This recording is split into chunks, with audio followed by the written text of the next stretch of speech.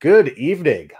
Today on God is Open, we are going to be doing a post-debate review. Will Duffy, he just did it just an hour ago. I screen capped it, and now we can share that experience here.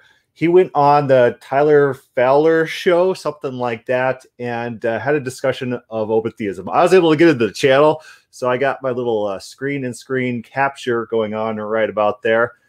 But they do start shortly after I get in the channel. I kind of get in partway through the opening statement by some unnamed, unvideoed guy. So we're just going to hit play on that.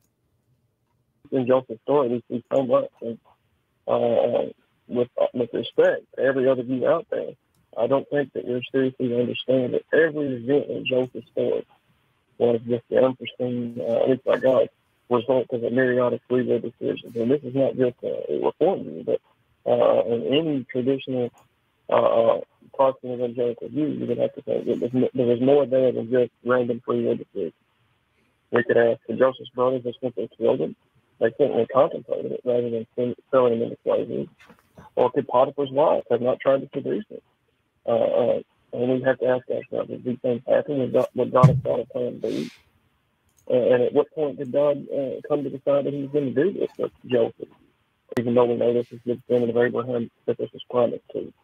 Because if he doesn't have the knowledge of even free will decisions and then beforehand, I don't see how he could have known they would be alive.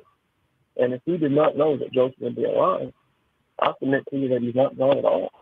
And I again, with respect, to sincerely ask. We're told so many times in Scripture that this God is worthy of glory and praise. And if he's just hoping for the best scenario or getting lucky, I don't see how he's God at all. And I certainly don't see that he would be praiseworthy or that we would have any reason to glorify. And I kind of just went over what I had prepared there. Sure. Yeah, Mike, let me ask you this real quick. Are you on speakerphone, or are you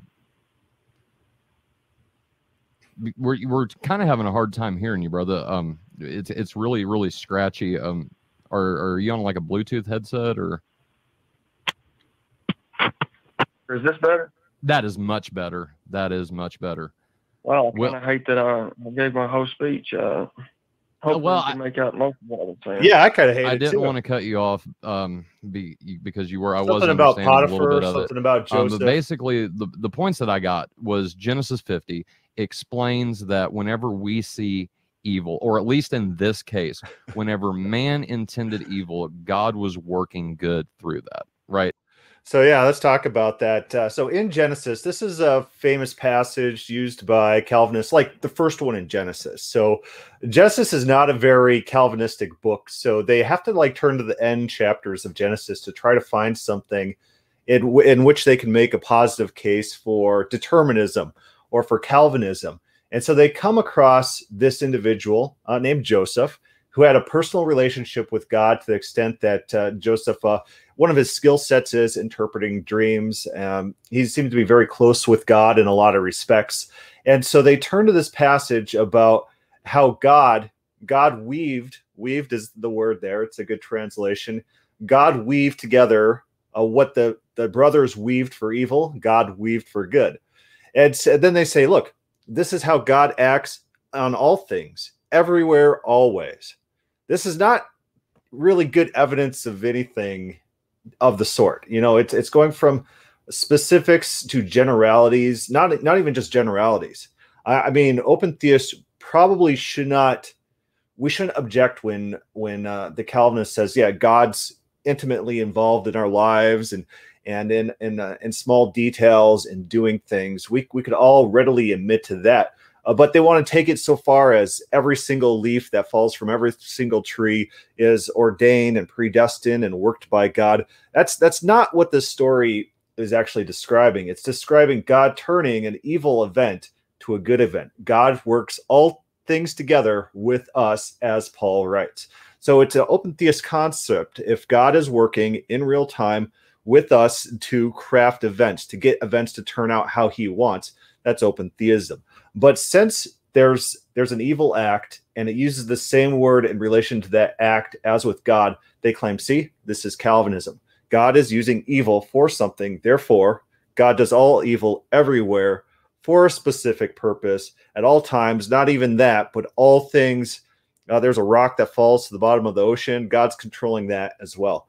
It's a huge leap of logic. And again, Will Duffy in this debate, he points out, he hasn't given his opening statement yet, but they don't have verses to support their conclusions. They want to talk if God knows all future events. Instead, they want to try to make a case for God has determinism of some events somewhere or all current events. It's their proof texts aren't online with what they're trying to prove. And for me, go ahead. I would just definitely say that it goes further than just, because we can point to myriad examples in Scripture of where God brings something from something else, something that maybe seems bad or something like that. But what's interesting here, and I'm not a Hebrew scholar by any means, but I've heard people that are very versed in Hebrew say that there's a sort of a parallel between what you meant for evil, God meant for good. It's not just sort of on the surface level, we don't really get the full effect in English, that there's a positive intent on God's part for it. But even in the English, that's made manifestly clear in that he gives us the purpose that he intended it for.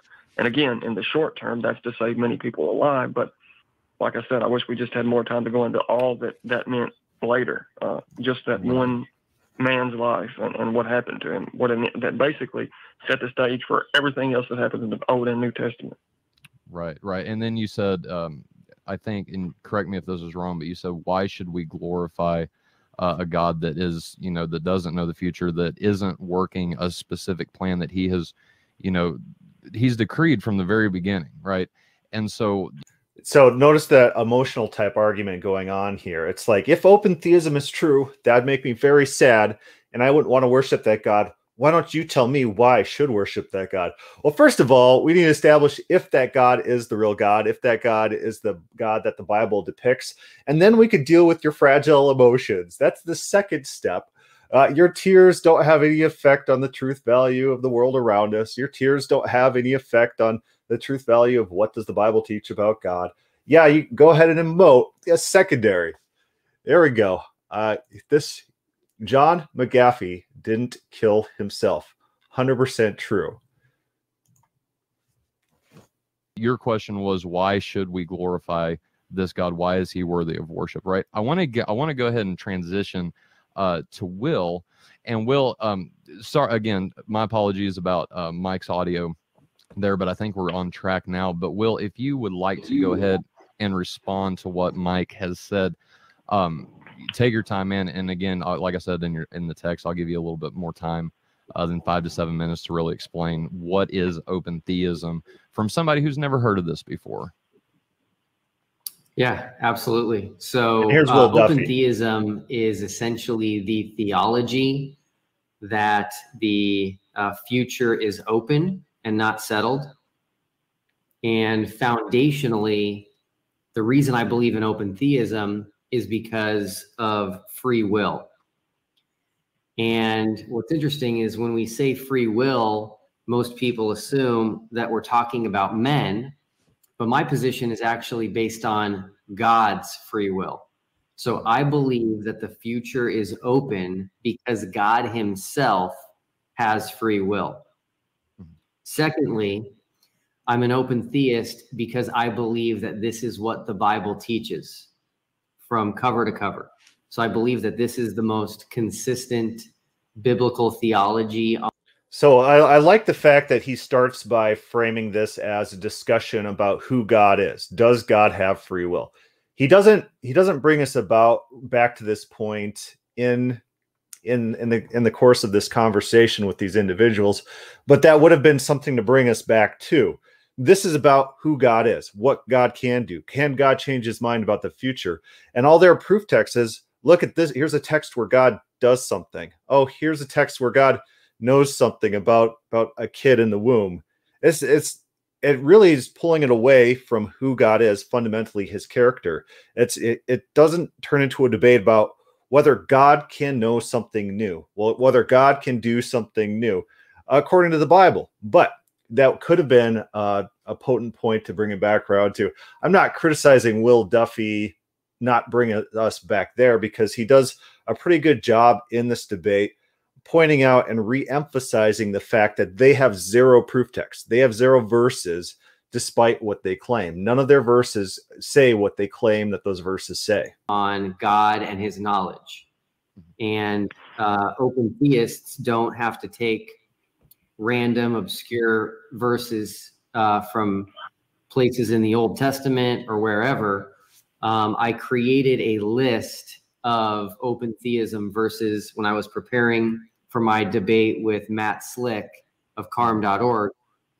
That list has grown to almost 600 verses. Mm-hmm. And we actually see open theism through all of the main stories in the Bible that everyone's familiar with. So we could look at the creation to see open theism, the flood, Sodom and Gomorrah, Abraham and Isaac, Moses and the Exodus. So what I don't like about this part right here, when Will Duffy is giving an overview of the Bible, the plot of the Bible, how we see open theism in all these stories, he just lists out the stories. He doesn't actually give the brief clip about what's open theistic in that story. So maybe in creation, God brings the animals to Adam so that he sees what Adam's going to call them. How about in the flood, where God looks down and sees the earth has become wicked and changes his mind about having created the world? Exodus, where God wants to destroy all of Israel, but Moses convinces God not to destroy Israel. Why? Because God's public image would be affected, and that's the reason why. Or how about even when God is commissioning Moses to go speak to Pharaoh, and guess what Moses does? He complains and he says, "Oh, I can't do it," and God gets mad and attempts to convince him. That falls through, and then Aaron is appointed as the individual to do the speaking. You know, we see these things throughout the Bible. So if you're giving the plot overview of the Bible, add those details, because that would really flag in the audience's mind. The audience isn't not necessarily going to know what you're talking about by listing out those events, unless you give the potent point along with the event in your overview of the Bible, and it'll be just that more potent rather than just listing the events. Israel's relationship with God throughout the Old Testament, the potter and the clay, Jonah and Nineveh. In the New Testament, we can look at the incarnation, we can look at the ascension, the life of Christ. All of these show open theism. And so when we look at the Bible as a whole, I'm going to make a couple of observations here that I think are pretty significant. The first is, it appears that the Bible is completely absent of verses stating first that God is outside of time. Yeah. So other terminology could be used as timeless or in an eternal now, not was nor will be, but only is, has no past, has no future. I believe the Bible is completely absent of verses stating that.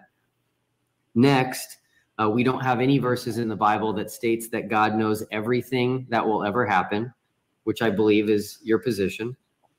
We don't have any verses that show that God can intervene in the past. Of all of the miracles in the Bible, God never once changes the past. This was mentioned by Mike in his opening statement. We don't have a single verse in the Bible that says God has decreed everything that will ever happen. We don't have a verse that says God created time. We have no verse that shows that God exists in the past or in the future. And then we have no verse that states that God knew us before the foundations of the earth. And so I believe that those 7 categories we would expect to find in the Bible if this idea that God knows the future exhaustively was true, but we don't.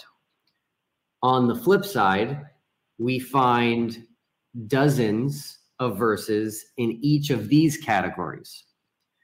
That God experiences duration in his life and in his existence, meaning he has a past and is temporal.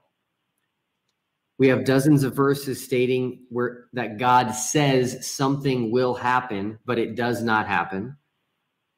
Dozens of verses where God says he thought something would happen, but it did not happen. Dozens of verses where God says things like certain things never entered his mind, phrases like that. We have many examples where God indicates that the future is uncertain by saying perhaps, by chance, lest, etc. And then we've got many verses. So I like how he's doing this. I'd probably, if I was going to change one thing, I'd have him give an example. Like God led them in the wilderness to test them, to know what was in their hearts. Just every time you throw out a category, throw out a verse along with it. So that way you start spamming the conversation with your proof text. It makes people think not only is he listing out that these verses exist, he's giving us an example of each category, showing it that it exists. And then in the end of the debate, he could point out, hey, look, I gave all these verses, I had all these points, and it was just ignored, rather than just claiming these verses exist on some sort of list somewhere. I think over 24 where God repents and changes his mind. And then we have all of the examples throughout the Bible where God shows regret over his own actions. And so when we compare the amount of biblical information missing from the settled view that God knows the future exhaustively and it will only pan out in one way, it is settled, that cannot change. And we contrast that to the hundreds of verses that show the future is open. Hence, I'm an open theist. I do have one prediction that I'd like to make here at the outset. Here, I like this. And we'll see what happens. Maybe I'll be wrong. But I do predict that at some point in our conversation, the argument will go from what does the Bible teach to what do men believe. So he brings this conversation, he brings it all around to the starting point, which is actually fantastic, because this whole debate ends with this point, because they start talking about, oh, this is what church history believed, and you're departing from church history. And so Will Duffy is right about his prediction of what would happen in this debate. You know, he said he hopes he's wrong. And he points out that in this debate, God can know what happens in this debate because God's familiar with the individuals who are interacting in this debate. They prepared for this debate. They put together their little points. And so a great parallel that's not actually discussed in the debate is how God knows future events and how Will Duffy was able to accurately predict future events.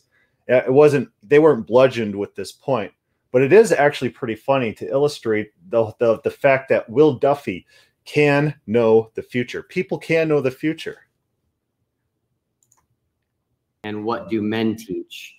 And I just like to say right at the outset that I am an open theist because I believe this is what the Bible teaches, and I do not put any weight or authority in what men teach or believe.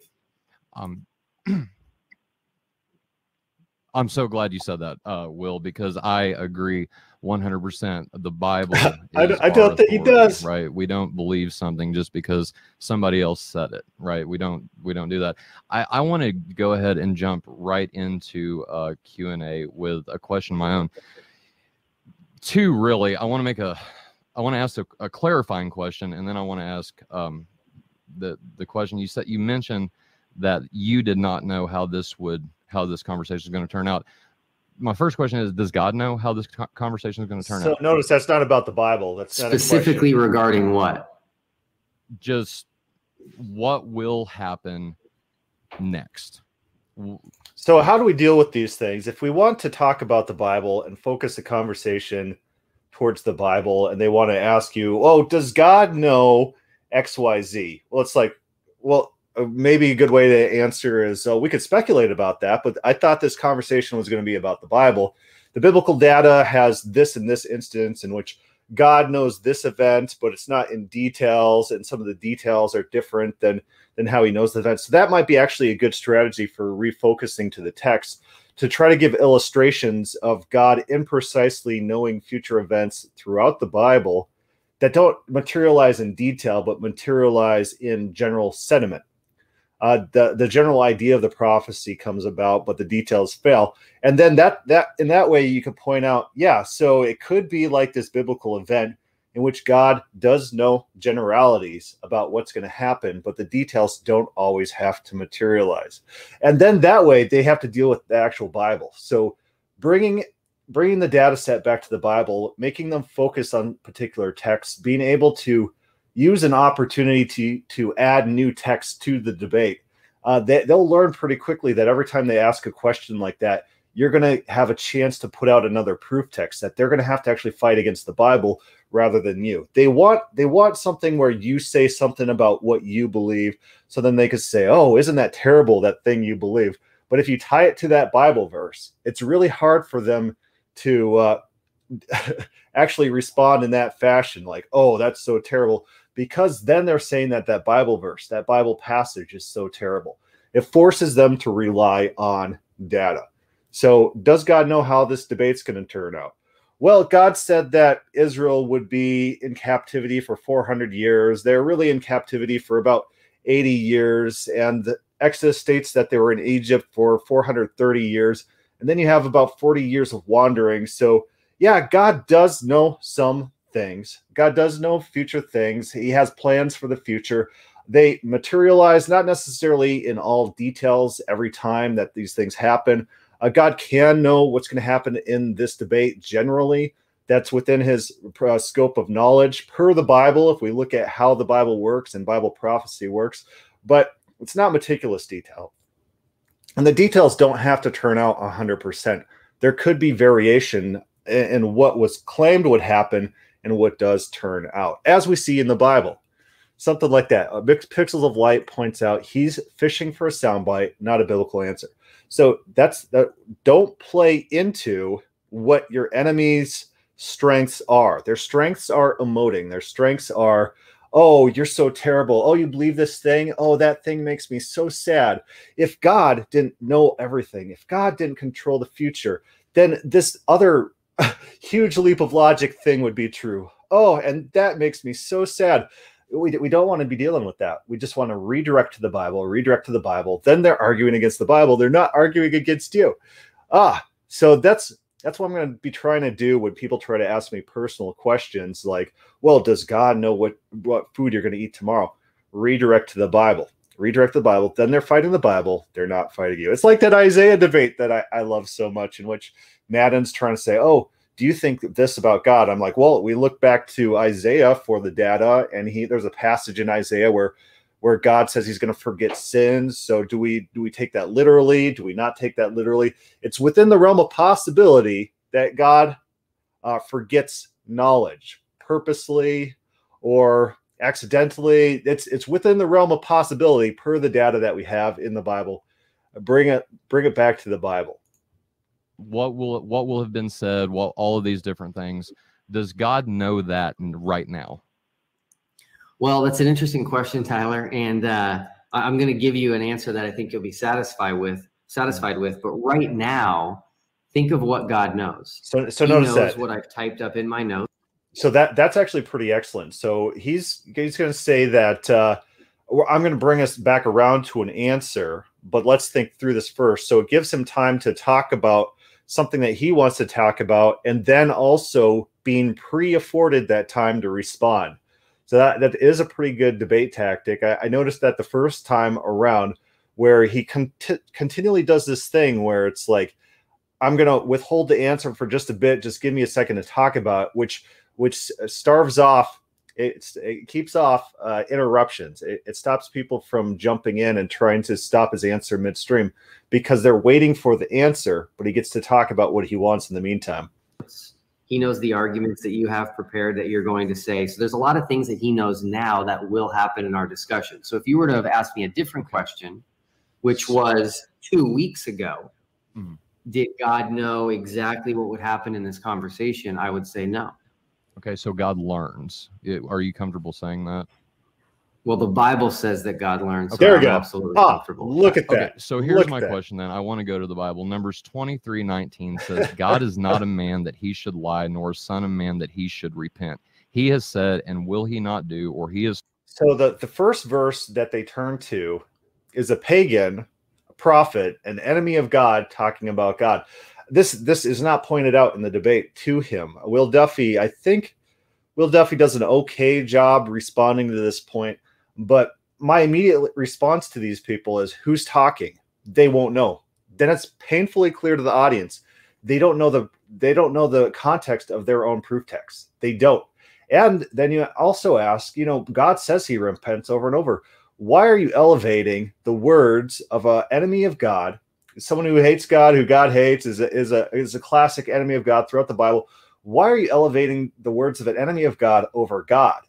You see, God says, I repent. I repent I made Saul king. I repent I have made man.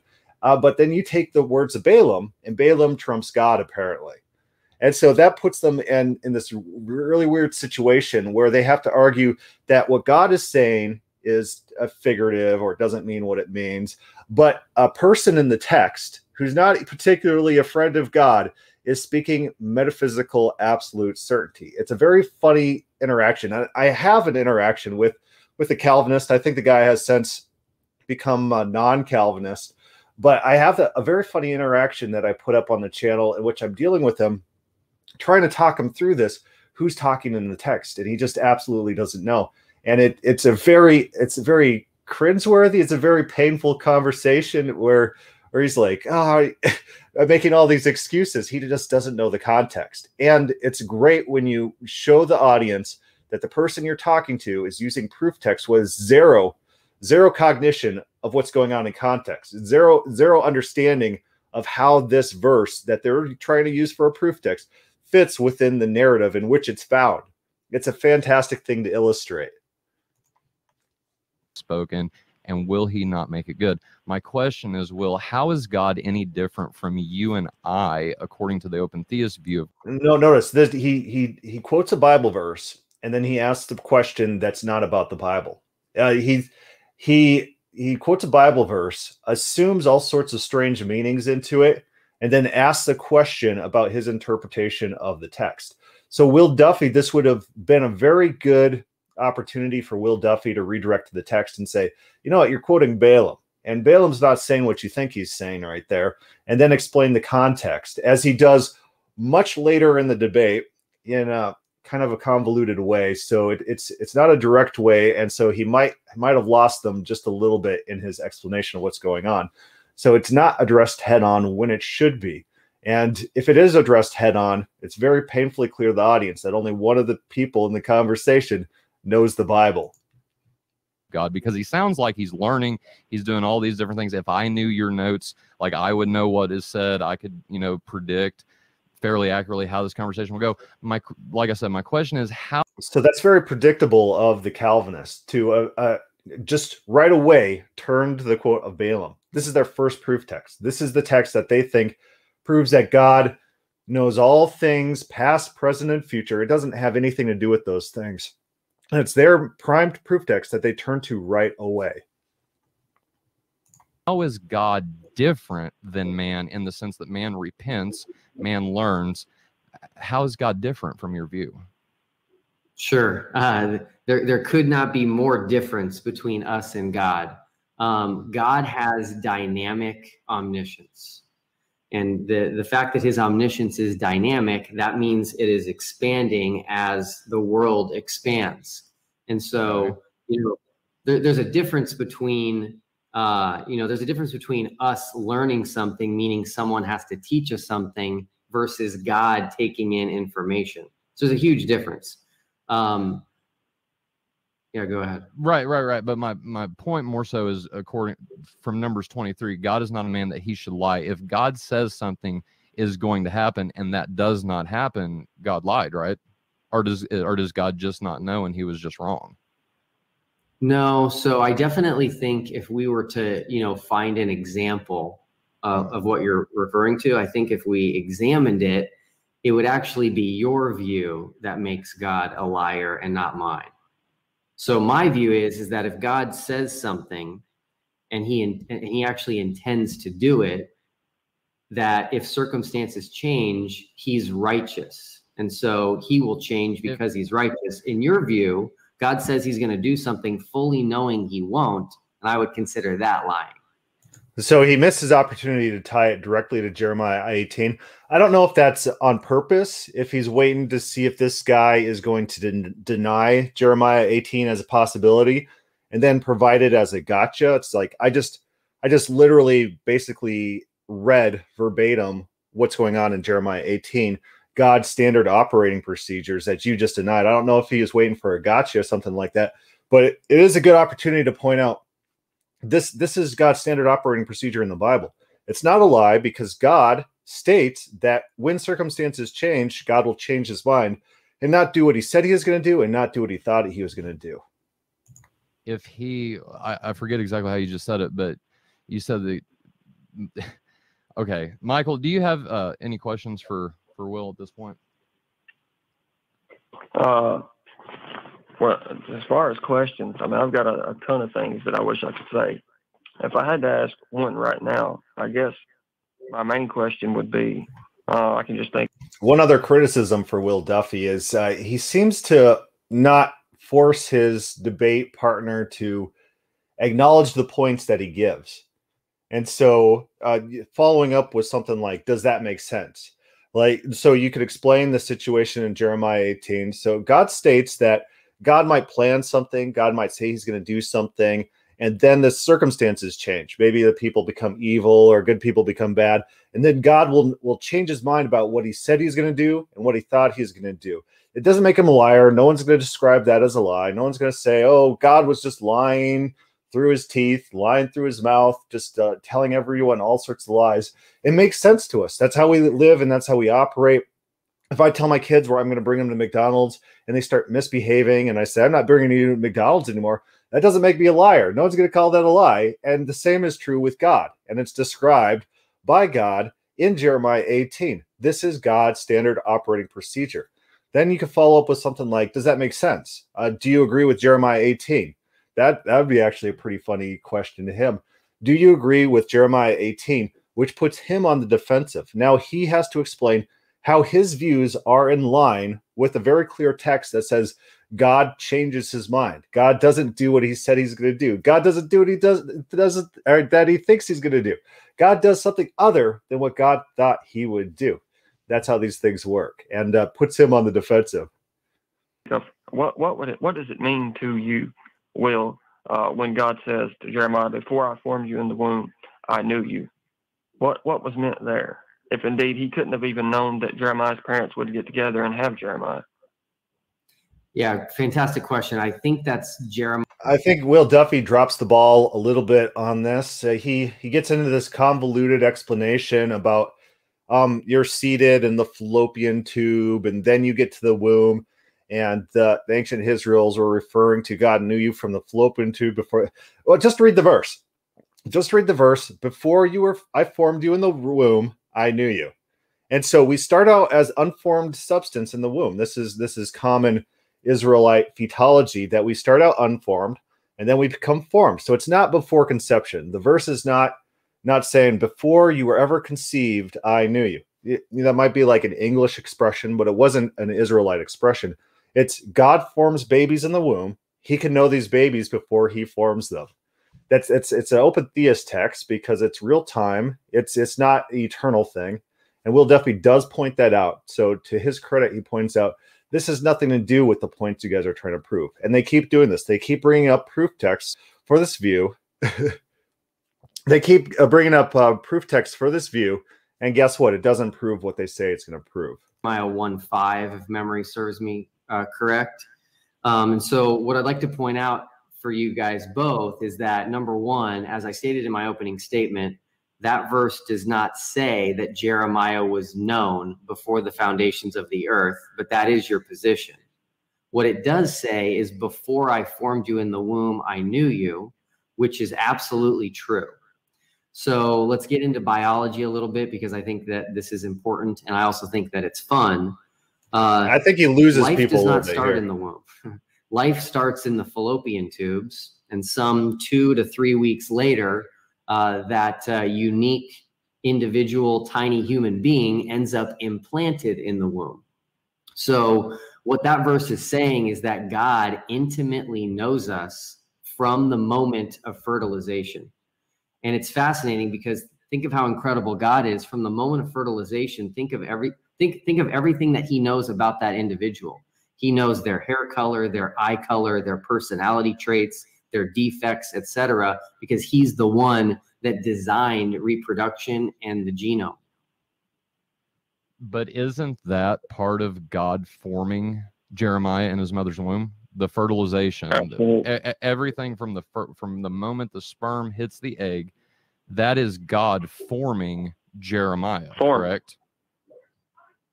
Yeah, well, the verse says, "Before I formed you in the womb." Before I formed you in the womb, right? And you're saying I knew you.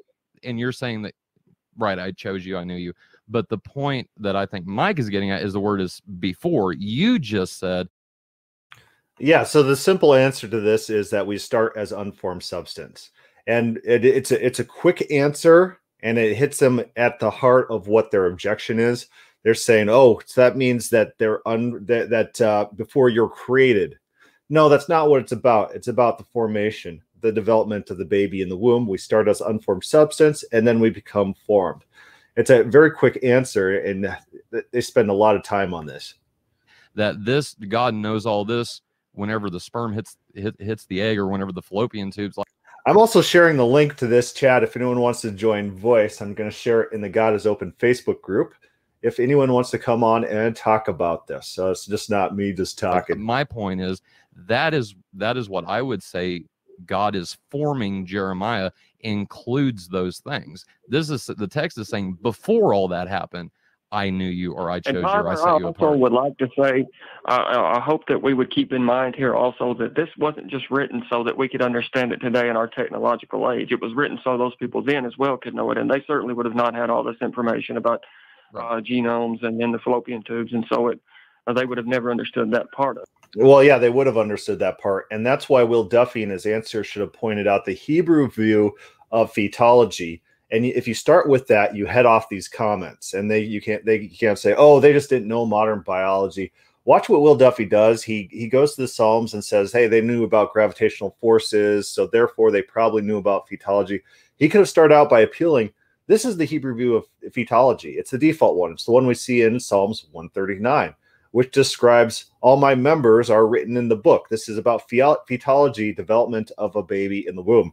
His members are being programmed. His members are being directed by God. The formation of the baby in the womb is a directed process in this view.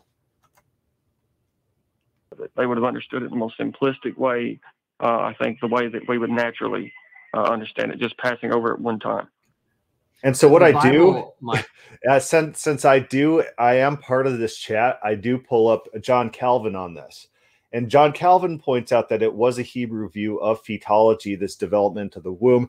You have these different stages in Hebrew thought. So I always like to default to John Calvin's own explanation of the Psalms 139 passage, because it does show that even Calvinists, John Calvin himself, understands this view of fetology, understands that this is how fetology works in the Hebrew view. And he's fairly authoritative, except for when Calvinists, they don't care about what John Calvin says. Like, "Oh, I don't agree with John Calvin. John Calvin's wrong about what he writes about Psalms 139, my proof text in which I'm trying to prove Calvinism. Calvin's definitely wrong." That's always funny when that happens. Mike talks about the gravitational attraction of stars. So it absolutely was not written just so that they would understand it back then. It was written so that we would discover the amazing things that God has done. And again, Tyler, it says that God knew him before he was formed in the womb. And I'm here saying that we exist for 2 to 3 weeks before the womb. And so number one, this verse does not state your position that God knows the entire future, and it's present knowledge. No, I never made the claim that it states that God knows the entire future, but I am making the claim that this text says that God knew Jeremiah before Jeremiah existed. That's okay. Absolutely does not say before he existed. Okay. Good job, Will. It sounds like it's going to be, this is my interpretation of the Bible, this is your interpretation of the Bible, and we just split ways of that. I don't want to do that, Will. I want to understand why you're saying, because the text is clear. Before I formed you in your mother's womb. Is that a literal, like, before, I mean, don't get me wrong. So I shared this with Will Duffy. Will Duffy should have been able to see it if he was in that particular view to show all the different screens. This is Calvin's commentaries on Psalms 139. The Calvinists turn there and they say, oh, this is about all our days being preordained from time eternal. Every day of our life is controlled. John Calvin didn't think so. He points out that, he says this, some read Yom in the nominative case, when the days were made, in the sense being according to them. So this is according to the people who are translating.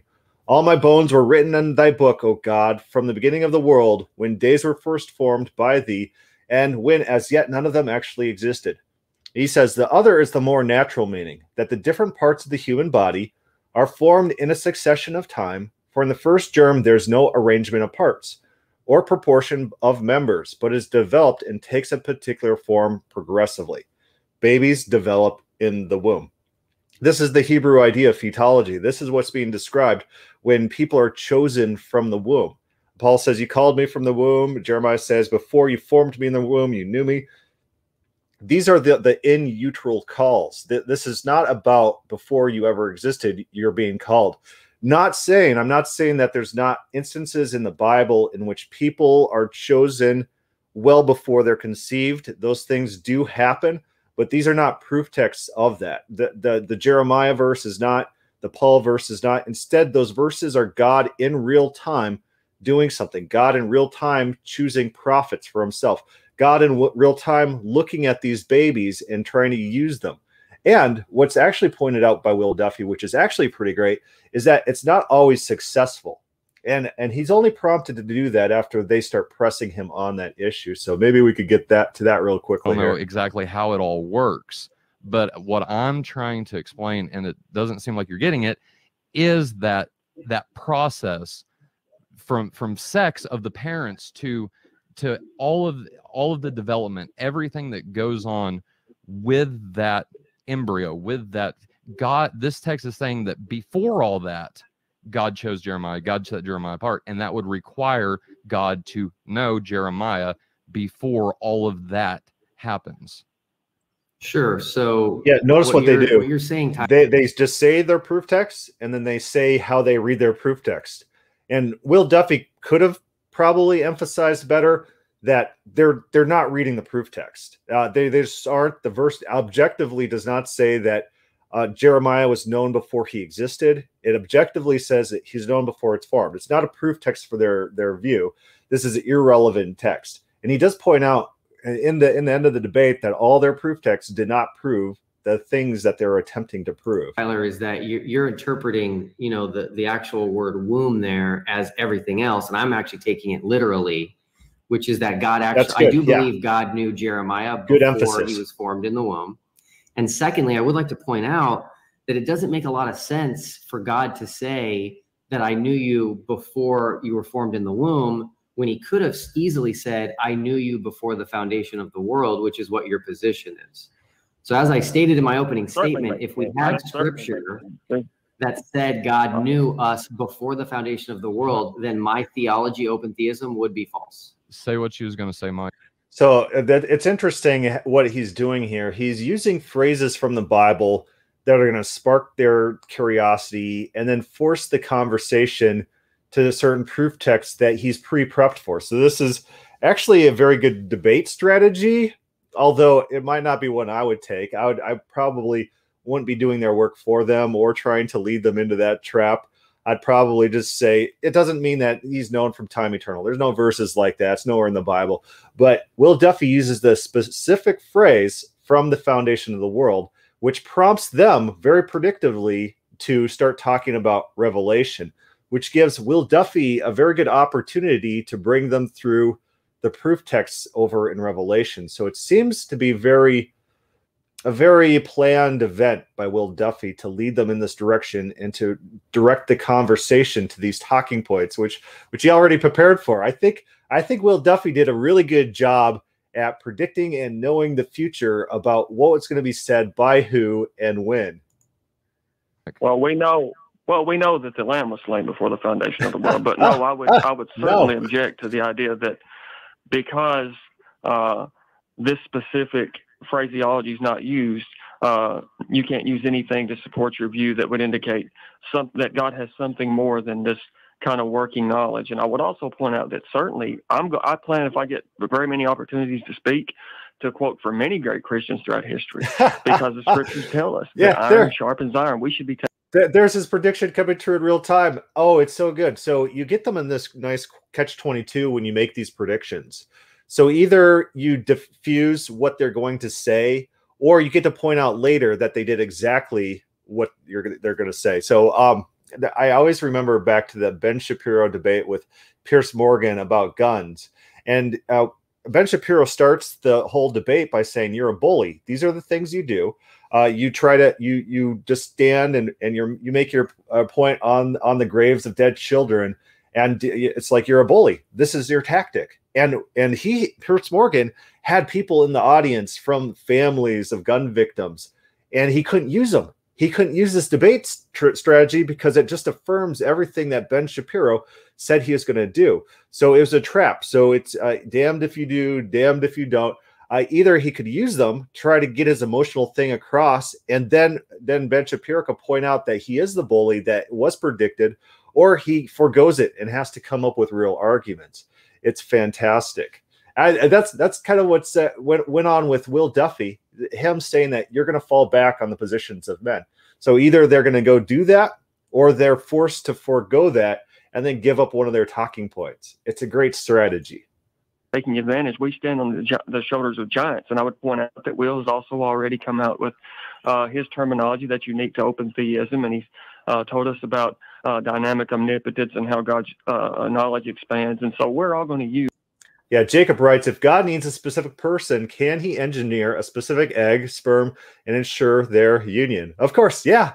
That is a great point, that God can build people. He could put them together. He could.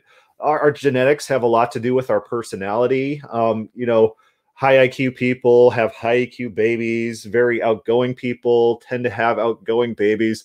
Criminality is inheritable. It's like a 30%, which is, it's not like 100% if your dad's a criminal that you're going to be a criminal, but there is a higher genetic component than just random happenstance. It's not a 30% in the general population. It's more, I don't know, like 5 or 10%. So things can be known about our genetic makeup. Things can be known. Our babies come out looking like us. There's a lot to know about genetics. There's a lot that you can know about babies before they're born just by knowing the genetic makeup, who their parents are. And yeah, God can conceivably build people. He can engineer people.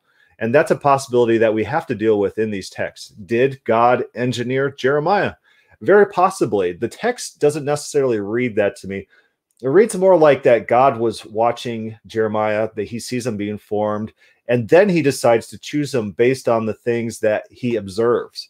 So if God's observing something in real time and choosing someone in real time, that is open theism. So if the Jeremiah verse is working out like I think it is, that's open theism directly in that verse. Their own proof text tend to, whenever they quote a proof text, it tends to be actually evidence against their beliefs. These things that came before a little bit.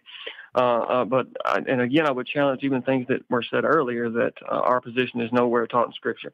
I've always been against, to me, I can present you 8,000 verses. It's just as bad as presenting one verse. If I'm isolating some.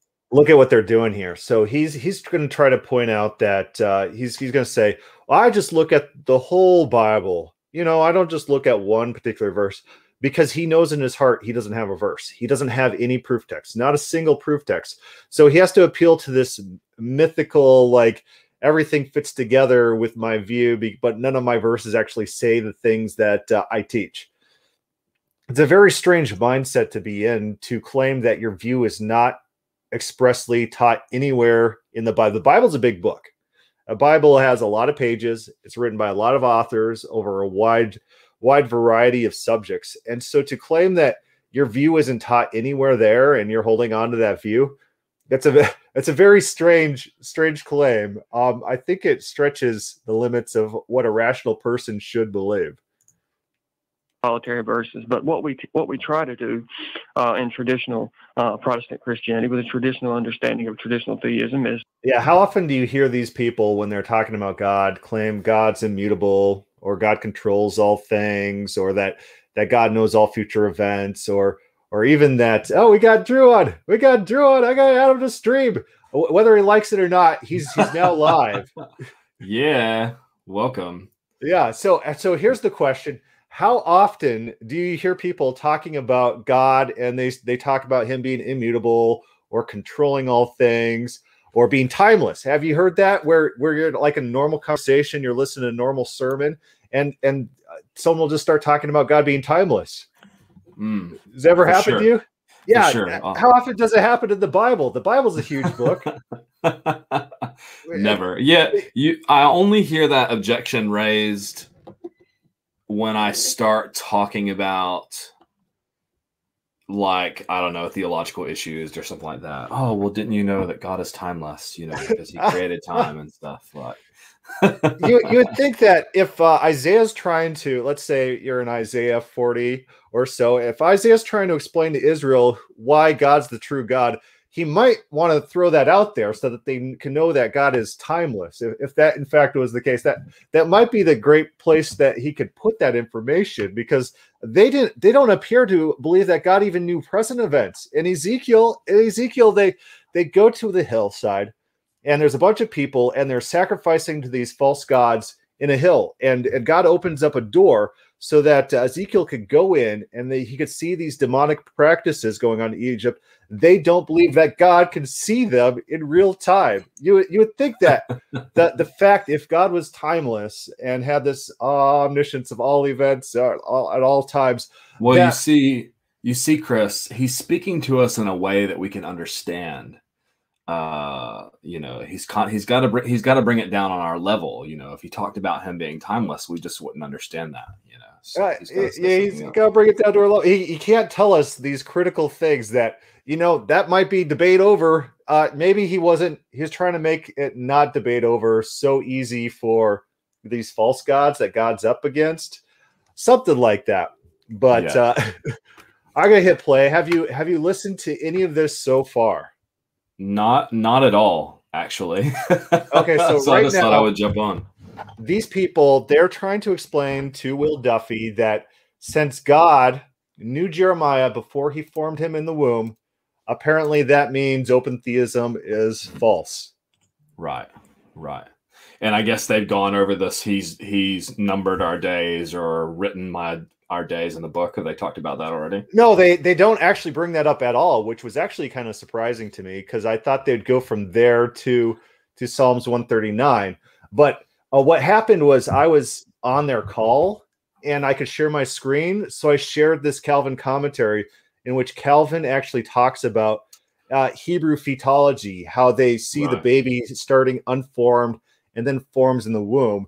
And so the Jeremiah passage is not about God knowing someone timelessly eternal or even before the person's conceived, but from that first stage of fetology, God sees the unformed baby who then becomes formed. Yeah, I've always thought that was interesting. I've never really heard any good responses from people when I'm like, by the way, Calvin says this. And they're like, oh.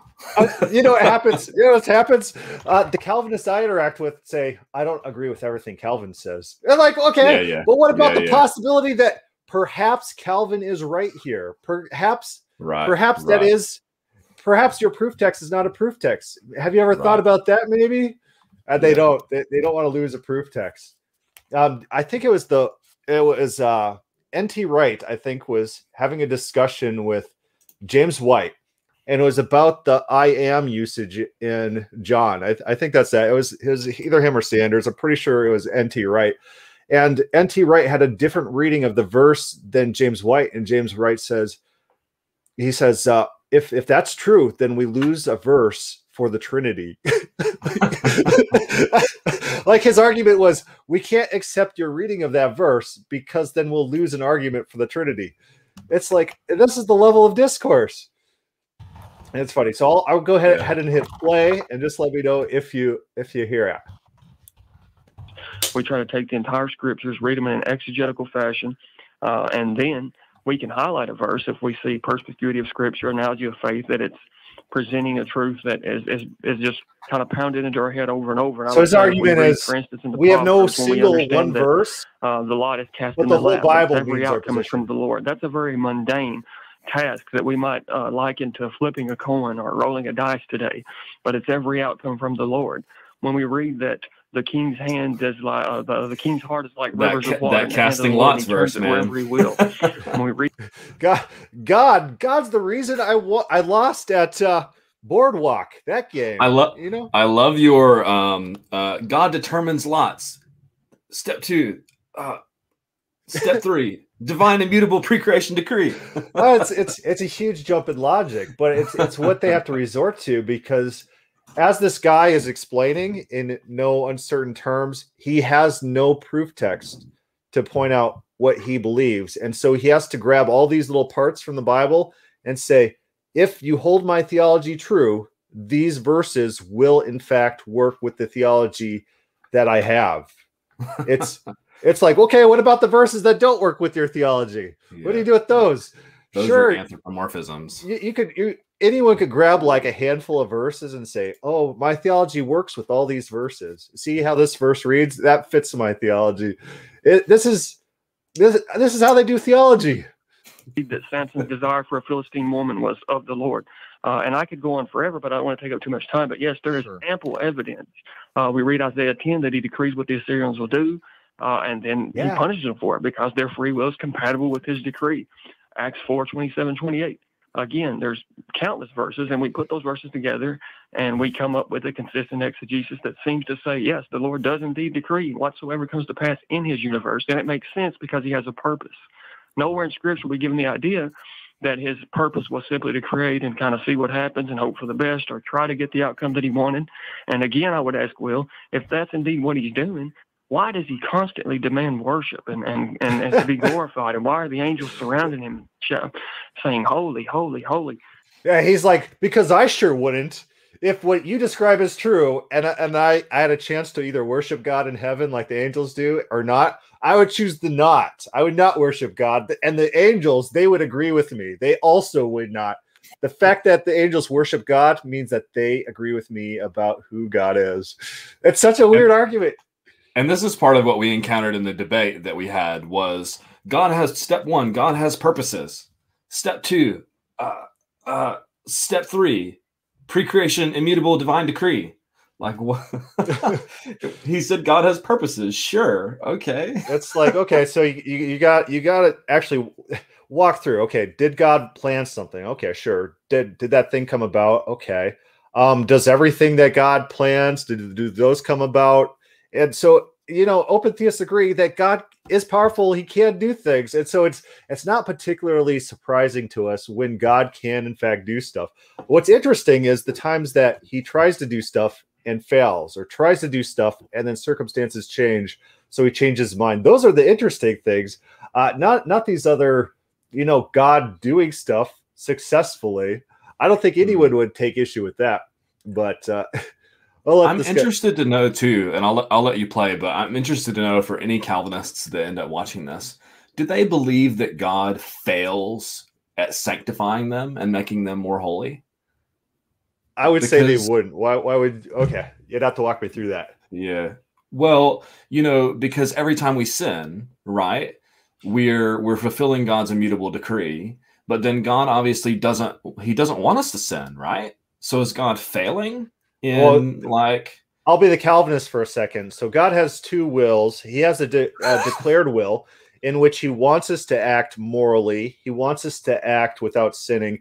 But then he has a secret will, which means that everything that happens to his greatest glory.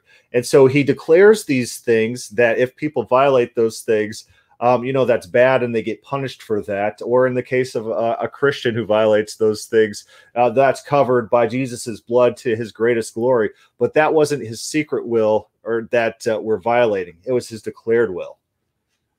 But God's activity, like his activity in us, is he not wanting us? Because I don't think in these categories, right? I just don't understand how you fit that. God's like sanctifying us. He wants you to not sin, and you sin. God can't fail. So he must not just be trying. He must just not be trying hard enough to get you to stop sinning. Because it's not his secret will. His secret will is what's actually going to happen. His moral will is just like a prescriptive thing that we should do. Like, so here's the analogy that they often use. They say, that that your kid's going to fail, but you give them the command anyways, knowing that they are going to fail. And that's for a purpose. Although you declared that they're not going to fail, you really knew that they were going to fail for this. It's very duplicitous. Yeah. And I'll hit play. I don't think they go into anything like that here in this debate, but that's in my experience how they would respond to that. As if he is just the greatest thing that we could possibly fathom, if actually he's a lot like us. Cool. I'd like to respond to a few things. This is Will Duffy. Mike, sorry, you said a lot there. Number one, and I'd like to just get a couple things out here before we dive into these. You said that the lamb was slain before the foundation of the world. That is absolutely not true. The crucifixion was about 2,000 years ago. It was not before the foundation of the world.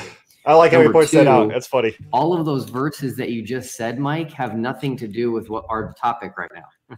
All these verses you were saying, the lot cast into the lap, the king's heart as the river, Acts 4, 27, 28. None of those have anything to do with God knowing the future. So I feel like you're maybe getting confused trying to maybe defend like Calvinism or something, but that's not what we're talking about. We're trying to see if the Bible teaches if God knows the future or not. And none of those verses are relevant. Well, I like that you brought up the crucifixion, Will, because I wanted to ask you about the crucifixion. Do you believe that it's so all those verses were given, and at the end of the debate, the main guy, the Tyler Fowler guy, comes on and he says, well, you didn't respond to a bunch of our verses. It's like, well, he did respond. The debate's kind of about this, and those verses had nothing to do with that. And that's what he's referring to. That's what Tyler Fowler is referring to, is this instance in which Will Duffy gives this blanket statement that none of these verses have anything to do with the topic. And that's what they'll like to do. They'll like to sidetrack. And they can't see that, right? They can't see that it doesn't have to do with the topic. And that's part of the problem. But yeah. I think it's because they have this idea of who God is, and their verse, they read it as fitting that idea. So therefore, if they quote their verse in a debate and then explain how it fits their system, that means the system's true. It's this weird. The best way to describe it is kind of like a cult, where you have your cult system, and all the evidence that you present only in light of this system, and you can't put yourself into someone else's shoes to see how your evidence doesn't necessarily mean your belief and fits their system. So then you also think that this evidence is solely evidence and proof of your system, although it's not. It could fit multiple different systems, but you're presenting it as proof of your system because when you read it, you think about your system. Is this weird bubble mindset. And the weird thing about their accusation, you don't understand Calvinism all the time, is that they're often, not always, but often they seem unable to understand anyone else's perspective on passages. But yeah. Yeah, so that's the thing about proof text. If your proof text has a natural alternative reading that makes sense, that fits your opponent's views, it's not a proof text. It doesn't prove your point and not theirs. Before I formed you in the womb, I knew you. Will Duffy says, yeah, that's my view too. Before we're formed in the womb, God can know us. It doesn't prove my view is false. It's not a proof text for your view and against ours. And it gets really tedious interacting with these people, having to explain that each and every time they quote a proof text. This is not a proof text. What's actually happening is you have a talking point. You throw a verse out and then explain what you think about this verse without considering if it actually proves your view, if it's actual evidence for your view, or if it's just ancillary to your view, but can fit other views as well. It's an inability to pass the intellectual Turing test. Do you know what an intellectual Turing test is? I've heard it before, but I don't remember. Yeah. So Alan Turing was a computer scientist, developed computers, invented computers, and he had the test to try to figure out if computers had reached sentience, if computers could accurately trick individuals who are interacting with the computers to trick the people into thinking that it's a real human. At that point, they win the Turing test. The computers win it, and they get assigned whatever value that they're actually human or sentient. And so the intellectual Turing test along those same lines is if you have an intellectual opponent and you can so accurately mimic their arguments such that no one could tell the difference between you and a true believer, you're going to win that Turing test. I don't think any of these Calvinists can win the intellectual Turing test. They wouldn't be able to accurately pass as a member of that of the people who they're intellectual opponents. I remember there's a story from Bob Enyart, and he was running Colorado Right to Life, and all these pro-abort people from Planned Parenthood would try to infiltrate the group, and their mannerisms, their way of talking, their ways of phrasing would give them away instantly. So if you're referring to as an unborn baby as a fetus, chances are you're not a pro-life person. These mannerisms expose you. You're not accurately able to understand. It's like Lori Tomlin, or Laura, I don't know her name, but she went on the Daily Show and she's like, "Oh, I agree with the pro-choice position because it's a woman's choice." It's like she fundamentally failed to understand the pro-life position, that this is a human being and killing a human being is murder, and her unable to accurately represent the pro-life position was a big red flag to all the conservatives who saw that clip. She's a pretender. Tommy Lauren was her name. She's a pretender. She's a grifter. Her name. Yeah. Because it's it. Yeah, I wonder if did you see our episode with Derek and Luke? I wonder if Derek and Luke could represent our perspective. Well, they did an episode on Romans 9. I think it's called we had them on. It was called Romans 9 settled once and for all, or something like that. Anyways, it'd be interesting to see if they could represent provisionism or a non-Calvinistic idea. That would be interesting. It would be interesting to do a debate where you flip roles and have to positively make the case from the other position, and then pass it off to third-party people who are unfamiliar with any debaters, and see who can pass as the opponent's side and who's an obvious. I would love to do that sometime. I would love to. That would be fantastic. I've had an open invitation online in the 101 group for a while to say, hey, who wants to swap roles with me? I'll be you and you be me. Let's talk through the different proof texts. And I don't think they'd be able to do that. But all right, so I'm going to go ahead and hit play on this guy. Jesus died for your sins. Yes. How could he have done that if he didn't even know who you were, what sins you would commit? Do you believe people died so that you would have freedom in this country? Categorical difference, my friend. God is dying. No. Okay, so did you see that argument? So they said, do you think Jesus died for your sins? Will Duffy says yes. And he says, how could he die for your sins if how could he die for your sins if he doesn't know your sins? And so Will Duffy asked the counter question, did American soldiers die for your freedom? And instantly he says, oh, those are categorically different. Did he demonstrate that these are categorically different, or does he just assume that on the text? Maybe when the Bible talks about Jesus's death, it's using that same general category where soldiers can die for our freedom and Christ can die for our death. But since that doesn't fit the format of how he believes the atonement works, and he starts asking atonement questions in this debate, since it doesn't fit his categories of atonement, he claims it's a category error without demonstrating. Ad hoc category creation. They do it like breathing. There's two of everything. Yeah. So for it to be a category error, they need to demonstrate that the author of any text that they're referring to accepts their categories and not Will Duffy's categories, or else they're the ones with the category error. Unless that's demonstrated, And if it's not demonstrated, then who's to say that the authors accept their categories rather than Will Duffy's? Again, it's not a proof of anything. It's just assuming your own position and then debating your own position that you already hold, as if your position's true, which is actually really funny. I know that you've experienced this. I've seen you experience this, in which they debate as if their position's already true. And if you don't accept the position that they assumed into the debate, then they get mad. It's like, that's what we're debating here. That's right. The subject of this discussion. Yeah. Well, so you have to understand there's two different, it's like, right, but that's what we're contending with. We don't agree with these categories. Like, yeah, that's what we're debating here. We're trying to figure out if it's true, and your proof text doesn't say it is. Seriously, well, Jesus bore your sins on the cross, correct? That's what that's what Peter says. He bore our sins in his body on the cross. Yeah, the cross is not a mathematical equation. The sacrifice of Jesus Christ is sufficient to save any number of people. That's why God the Father applies that sacrifice to anyone's sins when they are saved. So Jesus didn't bear your personal sins. He just died for sin in general. And whoever would accept him is given that, right? There's no personal aspect to it, is what I'm asking. Your personal sins that you commit on a daily basis, did Christ die? Did Christ bear those? So I switched back over to some video feed of this guy. But it's interesting. Matt Slick tried to make the same argument during the Will Duffy debate. It was before the Will Duffy debate. And so I was talking to Matt Slick face to face, and my dad was there, actually.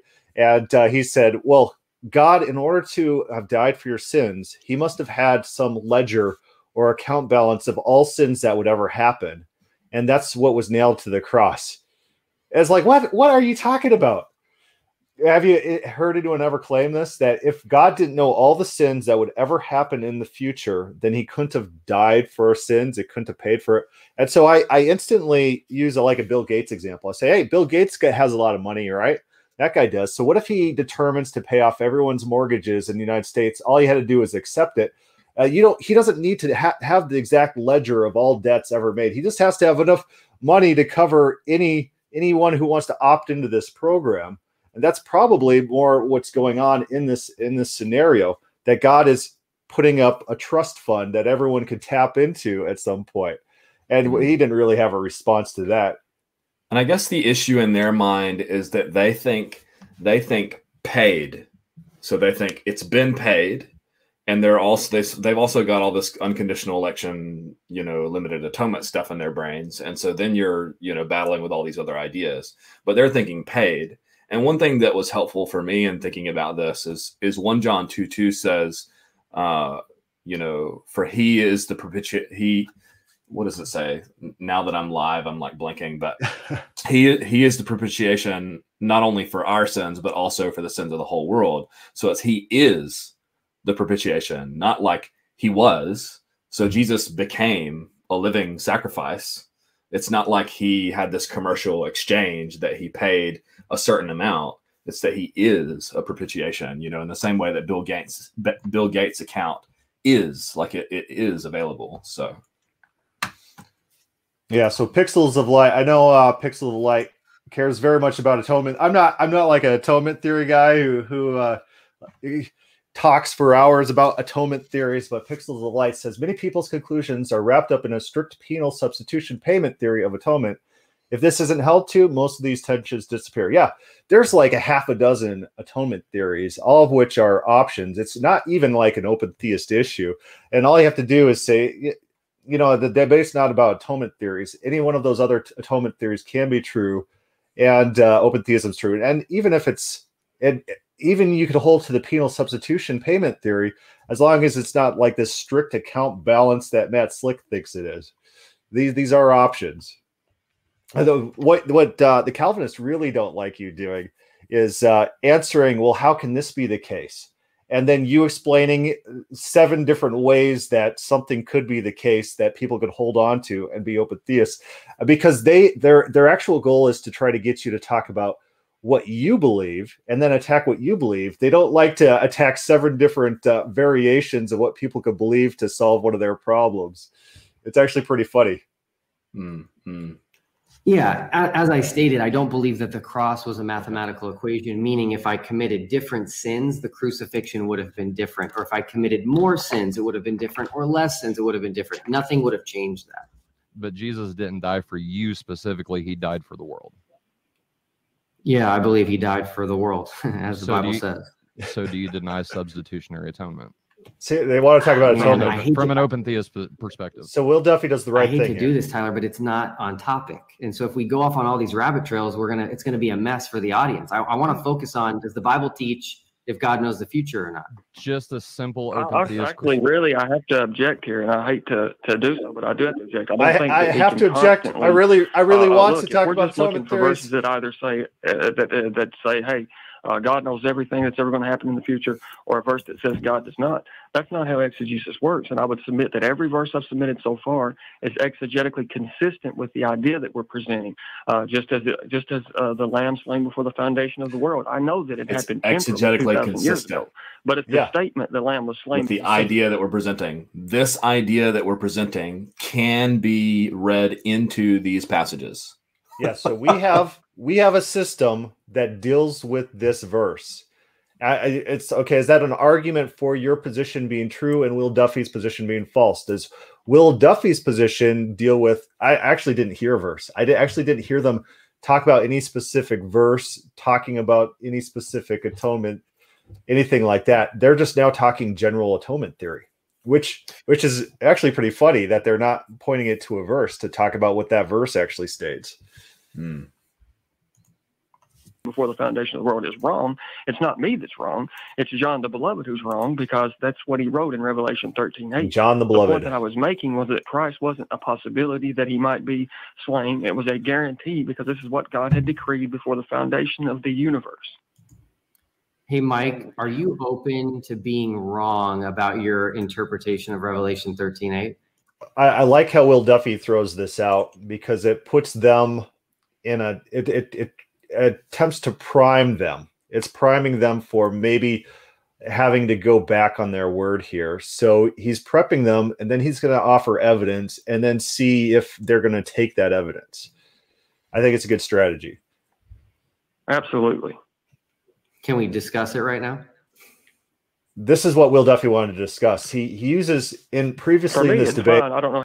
He throws out, God didn't know Jeremiah from the foundation of the world. It seems like a purposeful use of that clause in order to flag their memory, to make them say, oh yeah, look at this verse in Revelation, and then focus the debate to this issue. So Will Duffy seems to be steering the debate with this tactic by priming their minds to come up with these arguments that they would have in the recesses of their minds anyways. And so then it gives him an opportunity to talk about these verses in detail. How much time Tyler wants to take on individual verses, but it is relevant to the subject. So I think we can take. I say we take time. I'd like to hear. I think so. Absolutely. Okay, cool. All right, so I'm going to pull up my Bible here real quick, and we will go to Revelation 13, verse 8. All who dwell on the earth will worship him, whose names have not been written in the book of life of the Lamb slain from the foundation of the world. All right. If we want to exegete this, which means use scripture to interpret scripture, what we find is that the prepositional phrase of the lamb slain is describing ownership of the book of life, and the prepositional phrase from the foundation of the world is referring to the book of life. Yeah. So this is an interesting point on Duffy's part. So I've heard this from Duffy before. He thinks the prepositional phrase from the foundation of the world is referring to the book. I think it's referring to the names not written, because in both contexts, they talk about names not written, and then it's apo, it's sent from the foundation of the world. So just like, here's Warren McGrew, we'll add him to the stream as well. And so there's a passage in, I believe it's Luke, in which they talk about all the blood of the prophets slain since the foundation of the world. That doesn't mean that all the prophets died eternally. It's talking about all the prophets who died from the start of the world until now, add all that blood up together. And that's what we're talking about when we're talking about the prophets slain since the foundation of the world. And so if we're talking about names not written, It's from the foundation of the world until now, these names have not been written in this book, and those are the people who are going to be worshiping the beast. So it seems like the most natural the object of that preposition is the names not written rather than the book. Of course, the book is from the foundation of the world or whatever. It seems to be a book that just gets added into as things change. But the names are not written since the foundation of the world. These people have never been believers. They're the ones worshiping the beast. What are your thoughts on that? Yeah, well, the issue here too is that they think in the ESV it says before. And so they think, we made a meme. I forget exactly what it was, but it was, slain from the foundation of the world. And they're like, before the foundation of the world. It's like, no, it doesn't say before. It says from. It's the same thing as the Isaiah 46:10 verse where it says, declare the end from the beginning. It doesn't say before the beginning. It says from. Like, if words are to mean things, if I said, hey, I've got time today, Chris, we can chat from 1:30. From 1:30 doesn't mean before 1:30. If I said from 1:30 to you and then you got on at 1:20, then I'm not going to be there because I didn't say before, I said from. So I don't understand why this is difficult. Like, you might be there. You might be prompt. My wife wouldn't be there. She's never prompt. Yeah, so I think that's interesting. In this debate, this guy continually says he actually pulls it up. I wonder if we could get to that quick. He says, I got the Greek in front of me. It says before the foundation of the world. No, it doesn't. It doesn't say it. It's apo. It's from. It's since the foundation of the world. The name's not written since the foundation of the world. Those are not found in the book of life of the slain lamb. The slain lamb's book of life. It's a possessive, as Will Duffy points out. And we know that's true because we got parallel statements. We got parallel verses that talk about this of the lamb slain. Or it as the book of life from the foundation of the world. So the prepositional phrase from the foundation of the world is present, but it's definitely not attributed to the lamb slain. That preposition is not found in context. What is in context is the book of life, as Will Duffy thinks it refers to, and the name's not written, which I think it refers to. I think it's modifying the name's not written. And so they don't seem to understand the argument. I don't know if Will Duffy, it's his phrasing, but they don't seem to catch on to the things he's saying. He points out two parallel verses to talk about ownership of the book of life. And I will demonstrate that now. If we go to Revelation 17, also verse 8, it says, the beast that you saw was and is not and will ascend out of the bottomless pit and go to perdition. And those who dwell on the earth will marvel, whose names are not written in the book of life from the foundation of the world, when they see the beast that was and is not and yet is. So we have scriptures telling us specifically that the book of life is from the foundation of the world.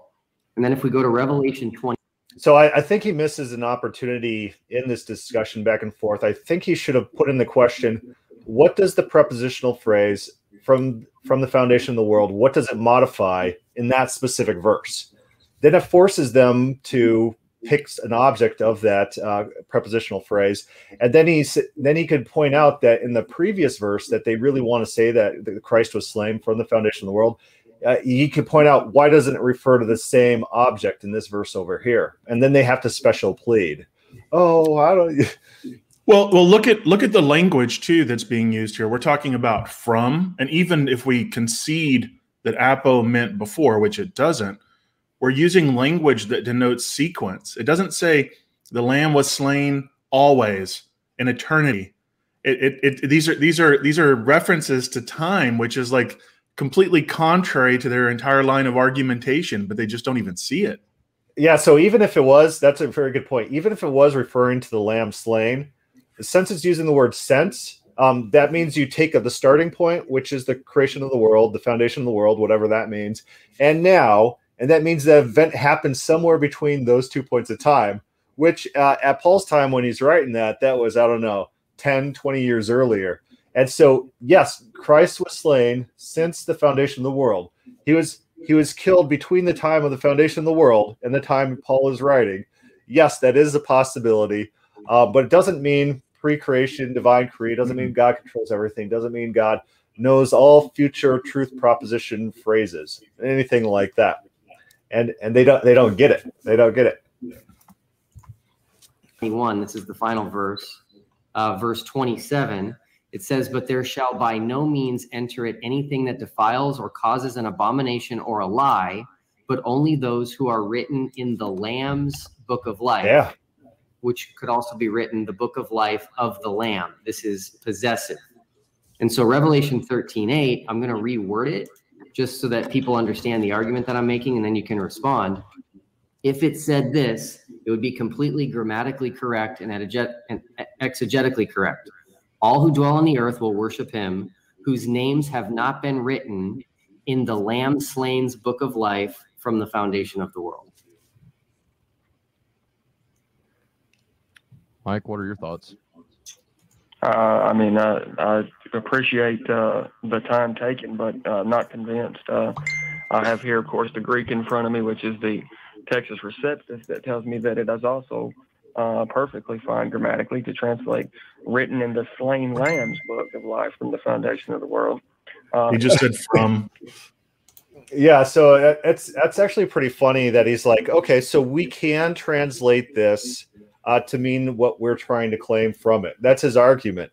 Well, that is not a proof text if it allows the various translations, and those other translations perfectly align with views that are not yours that you're trying to refute. It's just not a proof text. And they don't seem to comprehend what is a proof text and what is. And my theory is that they don't have any proof text, and so they're desperate to try to grab anything. That is my theory there. And they just don't understand his point, right? When he says, "I'm not convinced," he means, I have no idea what you just said.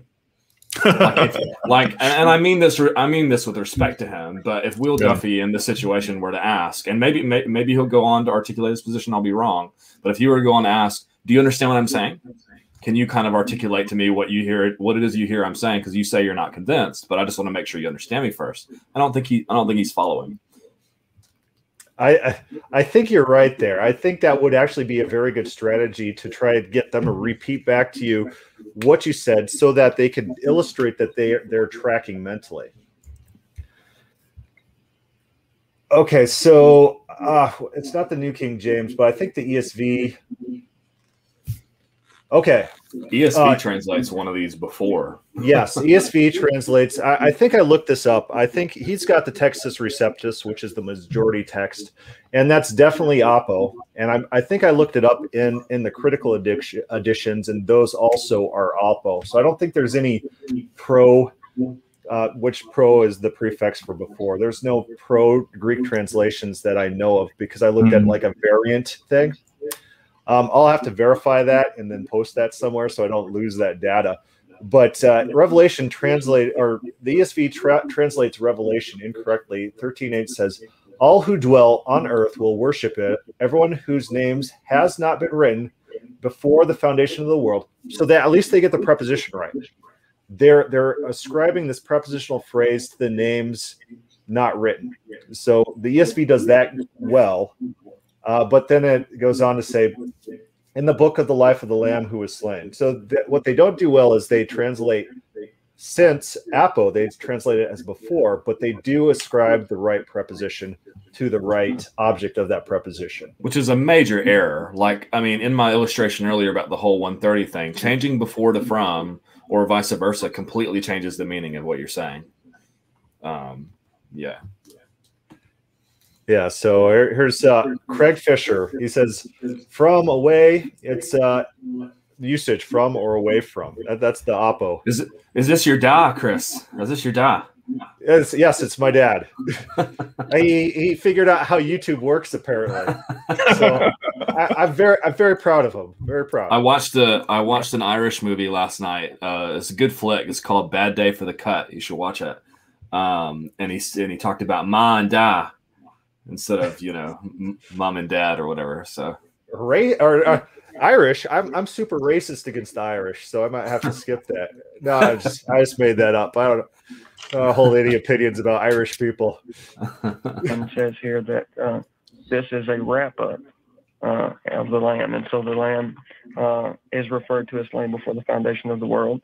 and the book also of life has been, and then its contents have been there from the foundation. So to me, that would even strengthen my point, because not only was the Lamb slain before the foundation of the world, but the names written in the Lamb's book of Will life Duffy doesn't press him on this, before the foundation of the world.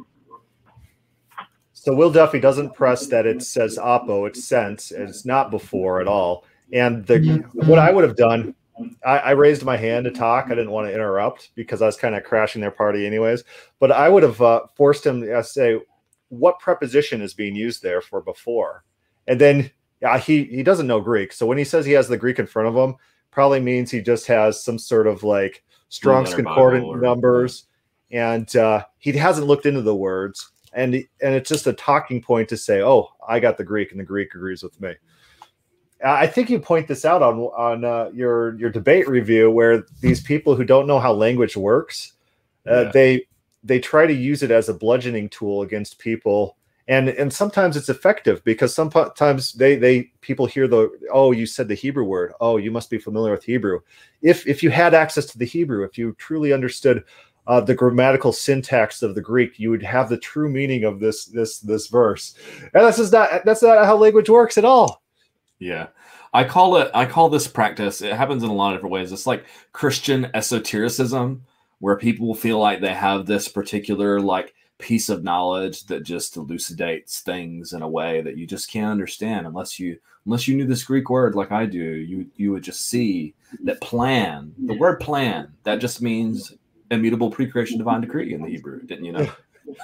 So I don't know if you ever heard the story of me dealing with David Paulman about Acts 13:48, where there's people and there's appointed to eternal life, and he had this big paper on it, and someone asked me a question or something, so I elucidated on my point, in which the people are appointing themselves, because prior to this, in a couple verses before, there's a reflexive usage of the verb where the Jews determine themselves unworthy of eternal life, and then later on, then there's an appointment of the Gentiles to eternal life. So who's doing the appointing? It makes the most sense, and it makes sense grammatically, because the middle and passive are the same Greek form, that the people are appointing themselves to eternal life. And he said, oh, no, the Greek doesn't say that. Here's a list of scholars, and he lists them out because I asked him for the list or something. Here's a list of Greek scholars that disagree with you. So I went through them one by one to see if they, number one, actually disagree with me, and number two, if what their reasons are, right? And the first guy I pulled up, he just laughingly dismisses it. Oh, of course they're not appointing themselves. That would be silly. And that's his refutation of that. And then the next guy points to scholars who actually make my case. So in him providing a list of names that of people who disagree with me on this, I was able to compile a list of scholars who agree with my position on this. It's like, and the knowledge of the Greek is not helpful here to your position, because there's plenty of scholars who agree with me. If we want to have a scholar fishing tournament, whoever pulls out the most scholars, we could do that. It's like, I might not be a scholar, but I did stay at a Holiday Inn Express last night. I love Chris's exasperated voice. My favorite part about the show. Yeah, absolutely. I've had this discussion with a lot of people, and again, no one's ever been able to explain to me what it means that the Lamb was slain before the foundation of the world if he was actually slain 2,000 years ago. It's so easy, though. Oh, is it's so easy. I mean, I would say to me that no one can explain it because there's presuppositions that get in the way, and I say that respectfully, because a person that believes the way that traditional Christian theists believe, that says to us immediately, hey, God had this plan before the foundation of the world, that his only begotten Son would shed his precious blood for his people. It just seems extremely obvious to us. So I don't think that it's that difficult to grasp. Maybe disagree, but the idea that did he understand this question 2,000 years ago just makes it very, very hard to understand. Okay, so Will Duffy said no one's been able to explain to me what it means that Christ was slain before the foundation of the world, and then the guy said it's really easy to do that. Did anyone hear the explanation? Well, he said it's really easy to do that, and then he talked about God planning the crucifixion before the foundation of the world. not him having been slain before the foundation of the world, which is what Will was getting at. Yeah, and Will points that out. We'll watch Will's response here. I don't think that necessarily follows. Can I ask a question? Can I just ask a practical question, just a clarifying question about this text? For both of you guys, I know Mike would say that this is, well, I think Mike would say this is future. Will, is this future for you? Is this Revelation 13:8? Has that already happened? It's definitely future. And I can we come back to that? Can I just put a bow on this with what Mike? So I start screen sharing this so that Will Duffy could have direct access to the Revelation 17:8 text, and in order to ask them what the preposition from the foundation of the world refers to. He didn't pick up on that. He didn't seem to. I don't know if he saw my screen sharing, so it might have not flagged in his mind to do so. But what we're watching right here is me screen sharing on their channel during this conversation. Yeah, let's come back to that. So Mike, I'm just hoping we can be honest with each other and logical. You are claiming that what it says is not what happened. You're claiming it says that he was slain before the foundation of the world, which I think absolutely doesn't have to say that. And then you're saying, well, it means that it was planned before the foundation of the world. Well, it could have said it was planned before the foundation of the world. I think we should all agree that Christ was not slain before the foundation of the world. And by the way, I actually think the cross was planned before the foundation of the world. We're in agreement there, but this verse doesn't have to say that.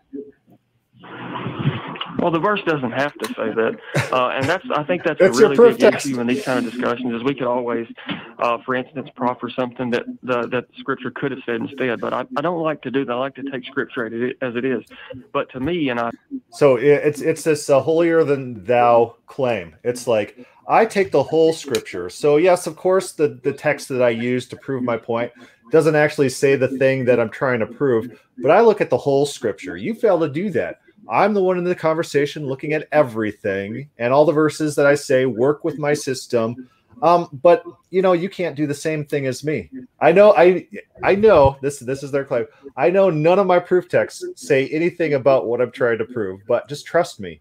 All put together, that all those data points together absolutely mean my position. Yeah, it's like the pre-creation immutable divine decree. I so want to do that debate again because it's just an untenable position, and there's no clear passage that teaches that whatsoever. You have to take this passage, this passage, this passage, and this passage, and then put them together and go, haha, see? And then you're left trying to, talk about all these various different things and kind of knock them down. But my rule of thumb is that if someone's building an argument and they have like one step of logic, then they're already just making it up. If they have to say, oh, this verse says this, and then this verse over here says this, and then you add them together, by the time you add them together, whatever they're making a claim about is just totally fabricated. It's not a biblical position. Hey, I mean this with all due respect. That is possibly one of the weakest objections I've ever heard. That because the words say the lamb was slain before the lamb was slain before the foundation of the world, to say that every word that's written in Scripture must be taken woodenly, literally. Yeah. So that this is your proof text. So that's one thing I always point out. You're the one who introduced this proof text to prove your point, and now you're admitting that it doesn't prove your point. There's a huge problem. The fact is, if this is your first proof text you bring out, and of course their first proof text they actually brought out was Balaam's opinions about God. If the first proof text you bring out has nothing to do with your position, you got no proof text. None of the verses that you can possibly add to this is going to argue your position. It's just not going to happen. I mean, are we to believe that we must actually partake of Jesus' flesh? Are we to believe that he is he is water? He's the living waters? Of course not. We understand the way that there's so many forms of speech. Figures. Well, Warren, you got. I mean, now we're getting into you have to take my understanding of this passage, or else slippery slope. Everything else is now in question. Here's what you're witnessing, though, in real time. Cognitive dissonance. It's basically, if my understanding of this passage is wrong, then I could be wrong about other things. Yes, you could. That is valid. That is not an argument or a defense. You could be wrong about your understanding of these other things. You may not be wrong about these other things, but you could. So let's not go down that slippery slope. Let's stay here and address this passage. But the problem is it's that fear and that revulsion of going, well, what if I'm wrong here? Oh my goodness, I could be wrong in other places. Well, Christian maturity, right, is saying, I'm probably wrong in some areas, and I'm willing to consider that. So let's put this together, and perhaps I'm wrong in this area, and I'll consider it. Or perhaps you're wrong in this area, and we'll work through this as iron sharpening iron. But the fear is, oh my gosh, I can't let go of this interpretation. My whole system unravels. And that's what we're listening to. What I heard, this is my take on his argument. His argument is, did you know that language is sometimes used idiomatically? Therefore, this text idiomatically means my position and not yours. Did you know that figures of speech exist? This is my proof text. Ta-da!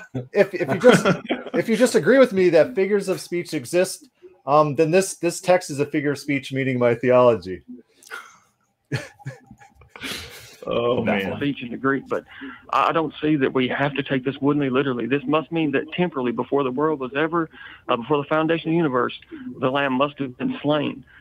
Because if we apply that principle, so I do like to what they do is they turn to Jeremiah, and the guy asks Will Duffy in the context of Jeremiah being known from the womb. He asks in that passage, God touches Jeremiah with his hand. Is that literal? And Will Duffy says the correct response. He says, I don't know. It could be literal. There could be a touching with the hand, or it could be figurative. And that's not the response that they were expecting. And so that is a great response. So in the text in which God is described as having hands, you can't just jump to the conclusion that text is not describing God as having hands. Having hands is an option for that text. It might not be the best option or the most straightforward option, but it should at least be an option. We shouldn't just discount it because we don't like the idea of implications. It's like you can't hold that view because implications.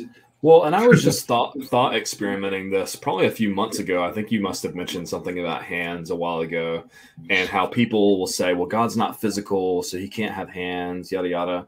But like conceptually, is it possible that God is omnipresent and he has hands, and that his hands are somehow also omnipresent, but then giving a particular attention to a particular thing? Like, is that... I mean, I don't know how God works. Like, that's possible, right? Like, why is that such a... What about the time in Genesis 22 where he eats food? I assume he used hands of some sort. I don't know. He could have teleported the food up to his mouth. He could have been like an armless guy. I'd hope the text would mention that if he showed up without arms and then the food just levitated to his mouth to eat. Well... And back to the Revelation 17 thing though, what is his point? Because they're talking about, does God know the future, right? And so his point was to say that names were written before the foundation of the world, therefore he knows the future. But then this passage is like, obviously Christ wasn't slain before the foundation of the world, and this is a parallel passage. So it seems like he's abandoning his proof text while still trying to say that it. Yeah. So his proof text, the Calvinist guy, is since the Lamb was slain before the foundation of the world. But he just abandoned that idea, right? He just said, it doesn't have to be literally. So then, he clearly abandoned it as literal, even though he started approaching it as literal. Will Duffy started arguing that this literally means the things that it says. And to maintain his position, the Calvinist position, the Calvinist decides to say, oh, the words aren't literal. This really means my position. We can't take the words literally. But that's the point, though, is that his original point was that it's literal, and that's why it means my position. But now it's not literal, but it still means my position? Yeah, it's a funny development. I think he's never been pressed on this in his life, and we're seeing a real-time reaction to trying to deal with things he's never considered. And so he panics and goes into this full panic mode where it's like, oh, it's idiomatic. And also, did you know that the rest of Scripture, they kind of add together with this to mean my view? It's out. You try to pin them down on one verse to make one verse actually a proof text for their position, and they'll say they'll want to talk about different verses. They don't want to talk about the verses that they bring up. It's a constant in conversation with these people. Whack-a-mole with proof texts. Yeah, it's funny. It's so funny. To the rest of Scripture, I might as well toss the book in the trash. I won't be able to understand any of it because there is so many figures of speech that are employed. Okay, well, it sounds like we're in agreement. If you think that it does not mean he was slain before the foundation of the world, it merely means that it was a plan, we're in full agreement. And just a final comment on your Book of Life comment. I actually think that the Book of Life is evidence of open theism because we see that names are erased in the Bible, aka being blotted out of the Book of Life. Tyler, back to you. All right, so I want to. They don't respond to it. The last thing that I would say really quickly to that is that in agreement in the sense that it didn't happen temporally there, but as far as how we translate it, of course, I believe that meant it was going to happen no matter what anyone did, and the exact players and actors were going to do what they did. But I would say, though, that might be somewhat of a unique position because I've heard several open theists recently as I was preparing for this who would not say the same thing, that it was a guarantee from all time, from the beginning, that Christ would one day be crucified. That indeed there might have been other possibilities, and I've heard it said that it was a point in time when it was decided because this and that happened. So certainly, I don't know what percentage of open theists would agree with you then, Will, that you agree that Christ was to be slain, and that was agreed upon. And so this is another thing you'll see in debates is the Calvinist is not actually debating you. They really want to debate someone else that doesn't exist in the debate. And so they'll have to make up positions, and they want you to defend positions that you didn't take publicly. It's like, does Will Duffy have to defend these other open theists who think that the cross needs to be subverted? I don't. There's no particular reason why, and the guy doesn't seem to pause long enough to hear Will Duffy's opinion on that, because Will Duffy and him both agreed that God has plans, but then there's a further question which he doesn't consider because his worldview precludes it, so it's not even an option in his mind that God could change his plans. Yeah, I mean, I take a particular view of this that's probably different than Will's. I think that God knew the crucifixion of Christ as an option in that realm of possibility, but not an epistemologically certain because it wasn't yet necessary. Yeah. And so my understanding of that is that it was declared in response to Adam's sin when it became epistemologically certain or necessary. And then God said, because of this, I'm doing this. That's a response, right? Because of your sin. Genesis 3:15, he's talking about the proto-evangelium. And so from that point on, it's now a decree that God in his good honor, his good character, has committed to bringing to pass. And so people say, well, you think that Christ was plan B? No, Christ was always plan A, but how God got to the crucifixion, that was plan B, because obedience is better than sacrifice. And so we can actually see the dynamic workings of God, where he's working all things together for good. And you don't have to sit back and go, well, in eternity, God decreed sin so he could kill Jesus and get maximal glory. There's a lot of nuance there.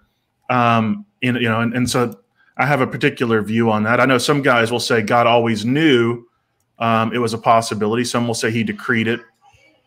But my family just got home, and they're very loud. So I'm going to mute the mic, and I'm going to take myself out of the stream. I love you guys. Thanks for coming. Thanks. Good to see you, Warren. Yeah, that's funny. Elsis has a whole chapter in his book. What are ways that Christ could still be crucified? Maybe it doesn't have to involve Pilate or the Romans. Maybe it's a situation like Isaac, in which Isaac seems to willingly give himself up as some sort of sacrifice, like a temple sacrifice. Maybe Jesus is brought up to the Temple Mount in Jerusalem and sacrificed as the yearly sacrificial lamb. Those things are possible, and the crucifixion, it wouldn't be a crucifixion, and the sacrifice could still happen, something like that. Those are possibilities. It's not like this metaphysical certainty. If God has a plan to redeem the world through Jesus, that doesn't mean that all Roman soldier coughs are predestined from time eternal, anything like that. If God's not in control of that one cough could disrupt his plan, R.C. Sproul said. Yeah. That one cough. It's not as if God has that one rogue molecule. One rogue molecule. It's not as if God has an infinite amount of opportunities and innovative ways to get his plans done. It can't be that. It must be that he controls all things, every molecule. Decreed before the foundation of the world. All right, I've got a couple questions, and then I want to ask if anybody from the community has got any questions. Feel free to jump in. We've got about 20 minutes left. It's not clear how this community question thing actually operated. First, I want to go back to Jeremiah 1 and just read it. So the Lord's message came to me. I'm starting verse 4. Before I formed you in your mother's womb, I chose you. Before you were born, I set you apart. So here's the hand thing. I appointed you to be a prophet to the nations. I answered, O sovereign Lord, really, I do not know how to speak well enough for that, for I'm too young. The Lord said to me, do not say I'm too young, but go to whomever I send you and say whatever I tell you. Do not be afraid of those whom I send you, for I will be with you to protect you, says the Lord. Then verse 9 says, then the Lord reached out his hand and touched my mouth and said to me, I will most assuredly give you the words you are to speak for me. Will, is verse 9 literal or is that metaphorical? Did God actually reach out his literal hand and touch Jeremiah on the mouth, or is this a figure of speech explaining something? Sorry, I was not expecting that question. Let me pull it up really fast. Nobody would. Jeremiah 1:9. 1:9, yes, sir. This is the Tyler Vela tactic. This is the attacking your hermeneutic. Are you being consistent? That has nothing to do with the debate question. It's just trying to say, well, you're not being consistent here, therefore you're wrong. Yeah, Tyler Vale. I'm glad he's blocked me, except I don't have to ever deal with his face. It's fantastic. But in Jeremiah 1, you have a verse in verse 4. The word of the Lord came to me saying, then you have all the text. And then you have in 1:9, then the Lord put forth his hand and touched my mouth. And the Lord said to me, behold, I have put my words in thy mouth. And so Michael Heiser has some work on the word of the Lord, which he identifies with the Logos as talked about in the book of John. The word was with God and the word was God. And you have the word of the Lord appearing to prophets throughout the Bible. And his contention is that like this is a physical appearance of like a Christ-like figure, that there's a physical entity coming, and that's what it means by the word. And so that's a very interesting contention. So if Heiser is right about this, then this is a physical manifestation of the Lord, of Yahweh. This might be a divine fragment or something like that. And with a body, and very possibly Jeremiah 1:9, this physical entity is putting forth his hand and touching Jeremiah's mouth. I think that is actually the best explanation about what's going on here, is that the Lord has a physical entity interacting with Jeremiah. And that's what's being referred to as the word of the Lord. The word of the Lord is not like a prophetic thing that just comes in language format. It's an actual entity, as we see time and time in the Bible, where this word of the Lord has what seems like physical properties. Interesting. So Michael Heiser might be correct here. And it would totally undermine the point that these guys are getting at. Will Duffy's he's not like the most up to date on ancient Near East scholarship to be able to probably make this point. So I think he does pretty good in pointing out that the text could go either way. The text allows for a physical option and a non-physical option. And then are they going to clutch their pearls and be like, "Oh, you mean this could be literal? Oh my goodness, I can't believe it." Let's wait and see. Oh,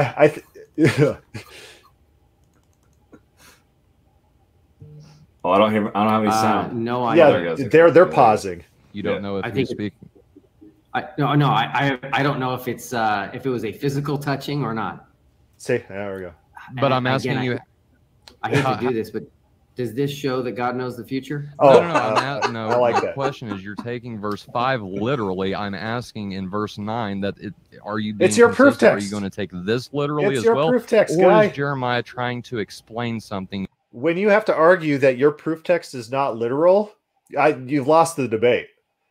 It's so funny. People are like, okay, God's eyes are on the ways of the good and the wicked, therefore God knows everything.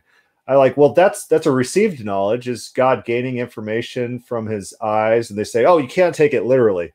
Okay, so this is your proof text. So you have to deny the little reading of your own proof text, and then it is somehow specially magically means your theology and not mine. Okay, I got it. That's how we're doing this. So if you use a proof text, hopefully your proof text at least makes your position. I just throwing that out there. Maybe your proof text should be reasonable. That'd be a reasonable expectation.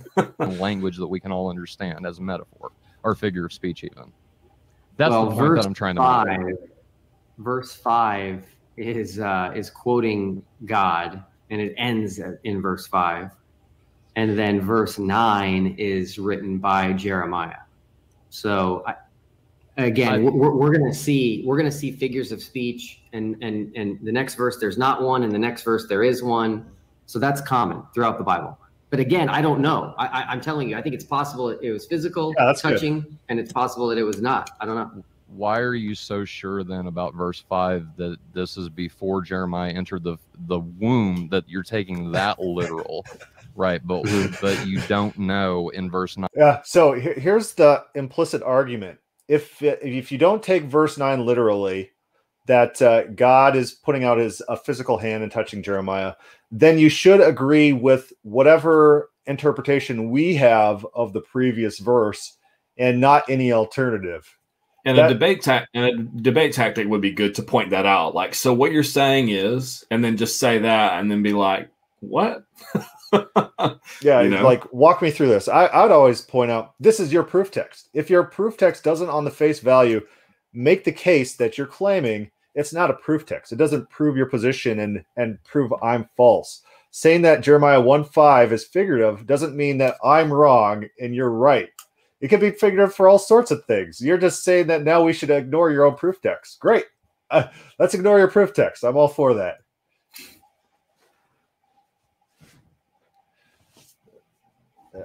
They're playing. They're just silent, trying to figure it out. This isn't our dead air, guys. This is theirs. Will Duffy's reading. It just seems inconsistent to me. So yeah, well, again, I didn't study verse 9 to prepare for this, so I apologize. But anyway, yeah, I mean, so that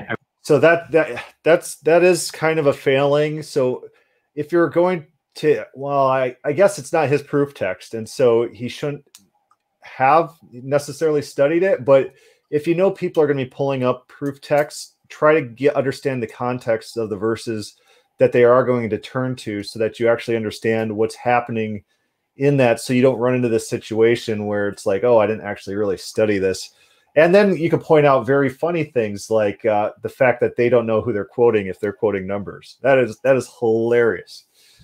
I don't know if you've ever done that. If someone quoted numbers, that's one of my favorite tropes that I learned from you, Chris. Was who's speaking in Numbers 23? Who's that talking there? What? Oh, a false prophet. Okay, yeah, okay. So yeah, Balaam. Yeah, he definitely he's got immutable truth. Balaam, of course, and we should listen to anything he says about anything. I don't know. So it's funny, and it just illustrates that they don't know the context of the things that they're quoting. So get familiar with their arguments, get familiar with the context of their arguments. And I think Will Duffy handles this correctly in saying it could go either way. Oh, can play. Uh-oh, I'm frozen. Uh-oh. Oh, no. It's unfrozen. Okay. I'm glad you read the second half of verse 5, which says, before you were born, I sanctified you. So clearly the context of that verse is life in utero. Yeah. And so I agree that Jeremiah was chosen in the womb. So that's an interesting thing that Will Duffy points out in verse 5. Before I formed you in the womb, I knew you. Before you were born, I consecrated you. I appointed you a prophet to the nations. So that seems to be like a reiteration of the same point in 2 or 3 different ways. And so the holistic idea that this verse is talking about is, I picked you from the womb for this specific purpose. And I think Will Duffy goes on to point out that it doesn't always work to God's advantage in the Bible when God picks people. And What's his example that he uses? He uses actual Saul because that's actually a really good example, because that's one of the two things that God describes as his own regrets within the Bible. He was not chosen before the foundation of the world. He was not known before the foundation of the world. Of course, other examples would be Jonah, who's like, I don't want to do this, and he runs away, and then God has to capture him with a big fish and then put him on course. It's like, that's not divine determinism. That's God having to go through extraordinary methods to get his. We see practically how God works things out. Then also Moses, and Moses like, I don't want to go talk to Pharaoh. I'm a really bad speaker. And God's like, who made man's mouth? And Moses like, I'm not buying it. I don't want to do this. It's like, fine, I'm sending Aaron instead, changing my plans. And it's funny because with the whole Jonah thing, determinism, like all of that, the big fish, him being thrown overboard, stuff like that, it's just frivolities. Like if God can compatibilistically predetermine Jonah to do anything that he wants him to do, why isn't there something clear in that passage that or not in that passage, but any passage that talks about some kind of inner changing turn to get somebody to compatibilistically do this? There just isn't. Like, it just doesn't. It's just a bunch of frivolities. Like, even Paul's blinding light. Like, what are you doing, Jesus? Just regenerate him. It's like bad fan fiction. God, the whole reality. I like pointing out absurd stories where, I don't know, some guy in a bar gets stabbed because he farts or something like that. It's like, God programmed that into this world? Is what? Who's writing this story? What? Why? And that verse does not establish that God knows the future, nor does it establish he knows the entire future. It just establishes he knew Jeremiah before he was born. Is that what you're saying? Absolutely. All right, Mike, please go ahead. Go ahead, Mike. No, that brings up new questions for me then. And let's just put aside and forget whether this meant what it seems to mean to me, whether he knew Jeremiah beforehand. But this brings up for me an interesting parallel, because he tells Jeremiah here, before I formed you in the womb, and he tells us what he had appointed him to do. And it kind of, to me, I'm reminded of this in Galatians 1:15 when Paul says that God set me apart from my mother's womb. Come on, I guess Duffy. my question, I think this will really shine a light on exactly what our opinions are of God. But I would ask Will. So obviously God had plans for these men before they were born.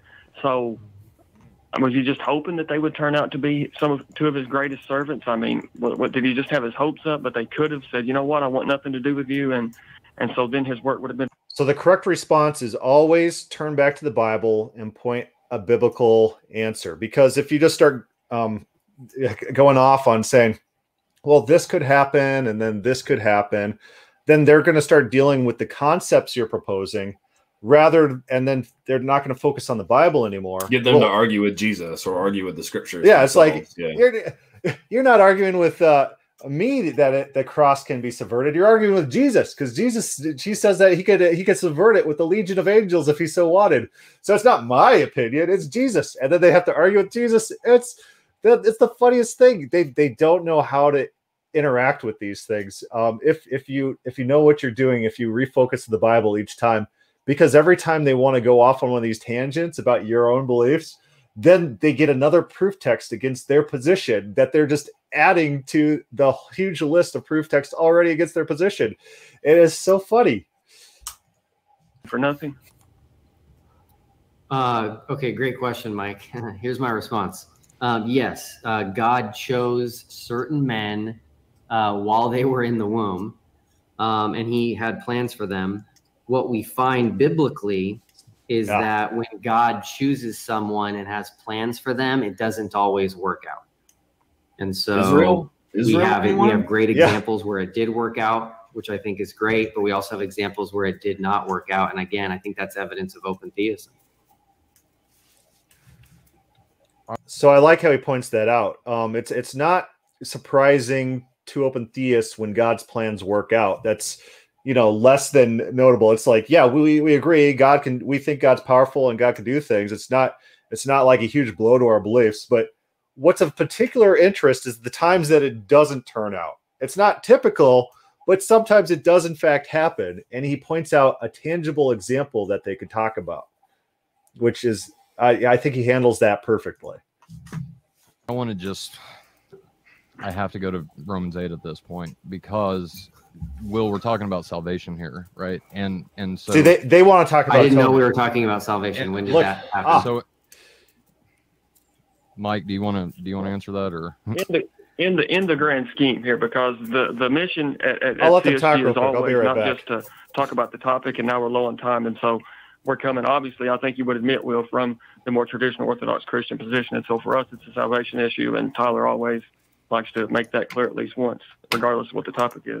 Right, that's God's ultimate plan, is to save a chosen people. That whenever you said that some of God's plans don't always work out with the people that he chooses, not in regards to salvation, though, like God saves whom God shows mercy on whom he desires to show mercy, right?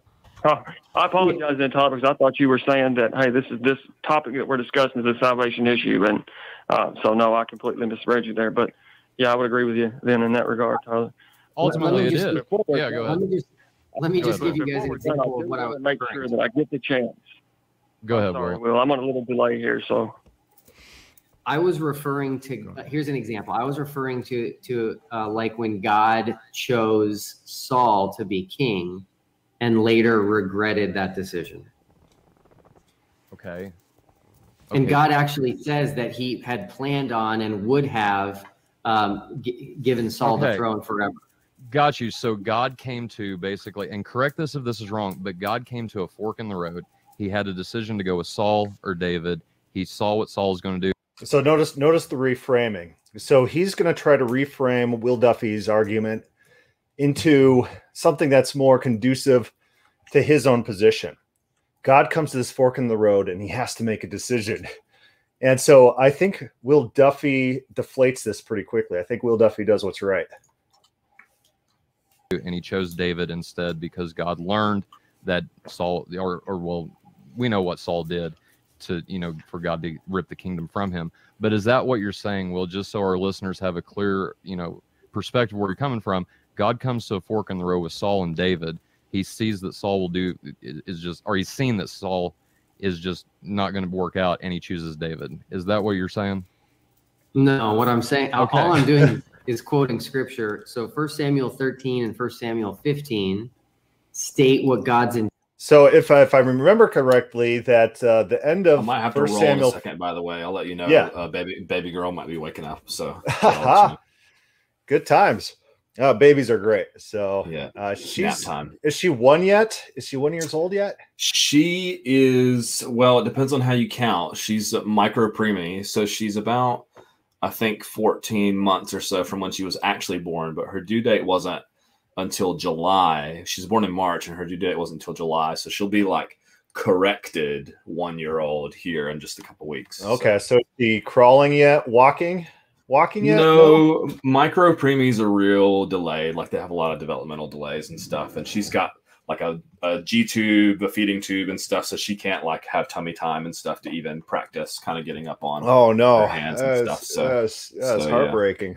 Yeah. Oh yeah. She's doing all right, all things considered though. She looks like a happy baby. So. Yeah, she's sweet. Yeah.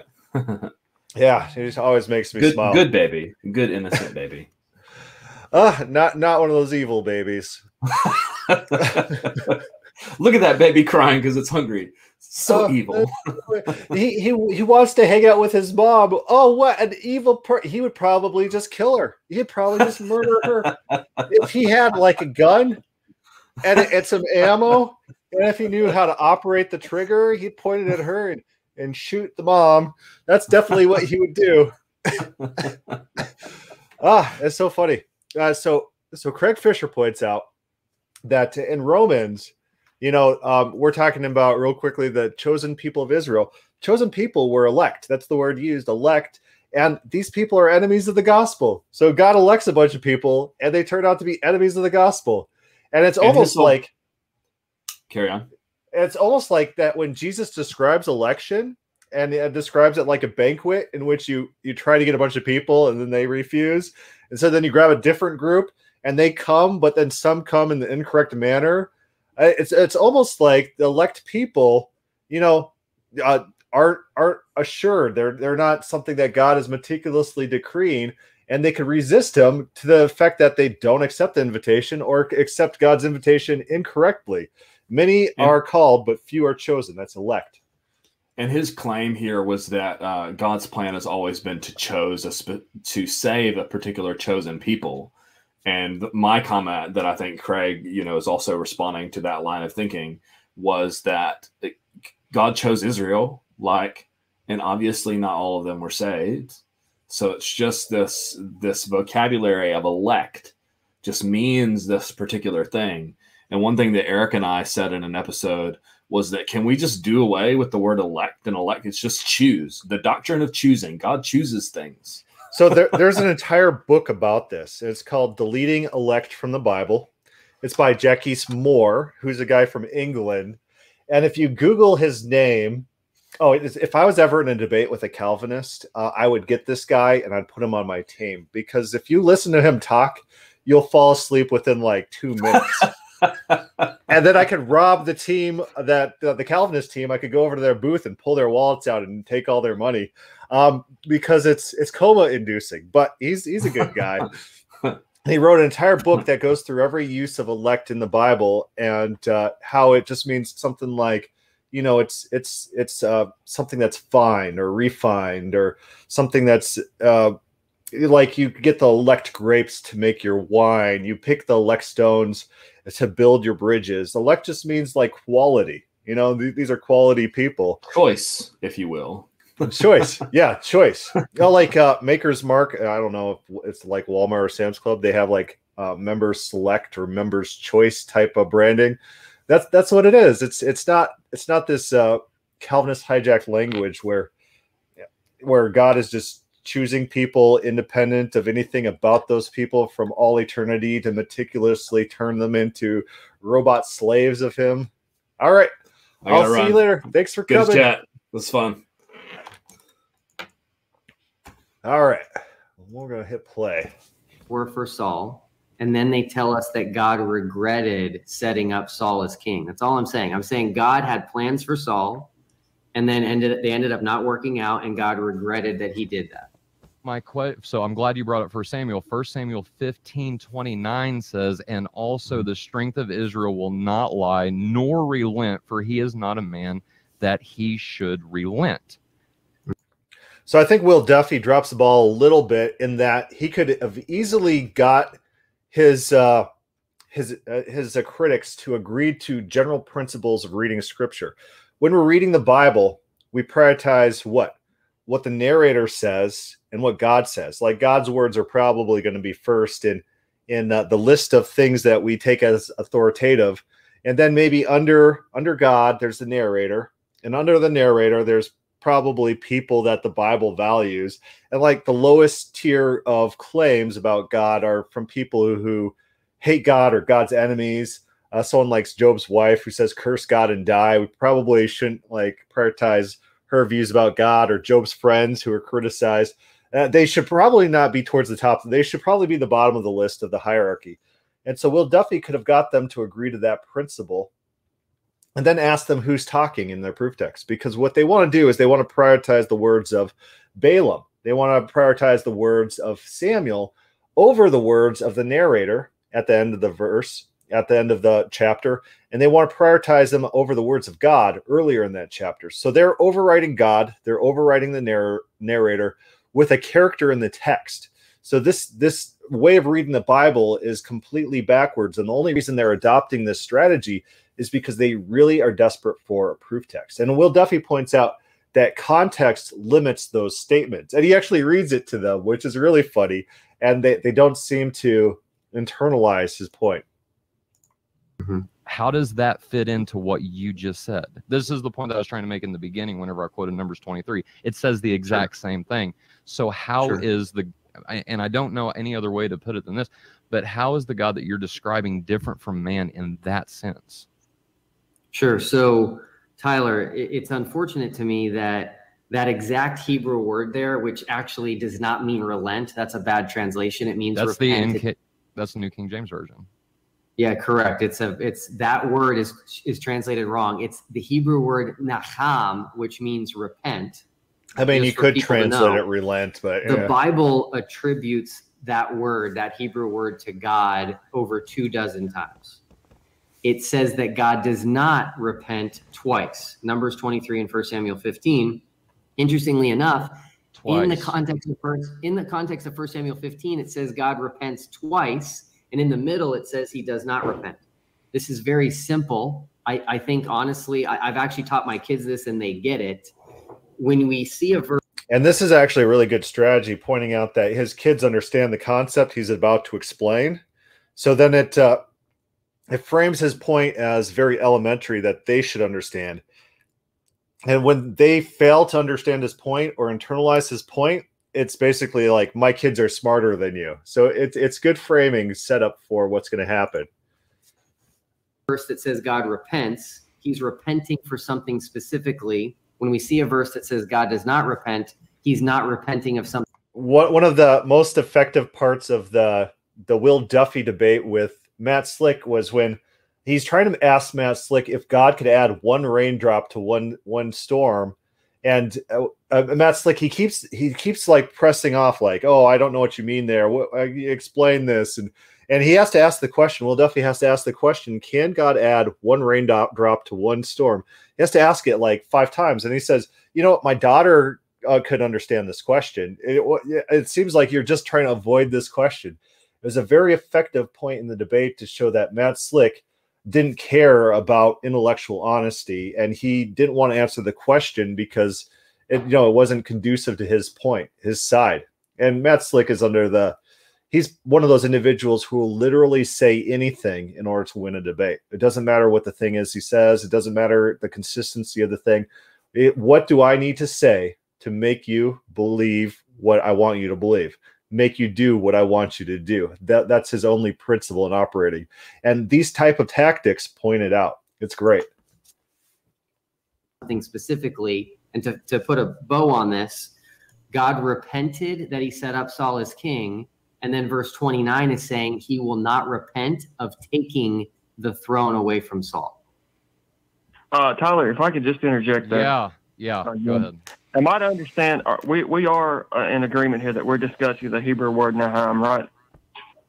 Yes. Yeah. Okay, because, again, I'm no Hebrew expert, but everything I have read, there are several views that scholars assert here.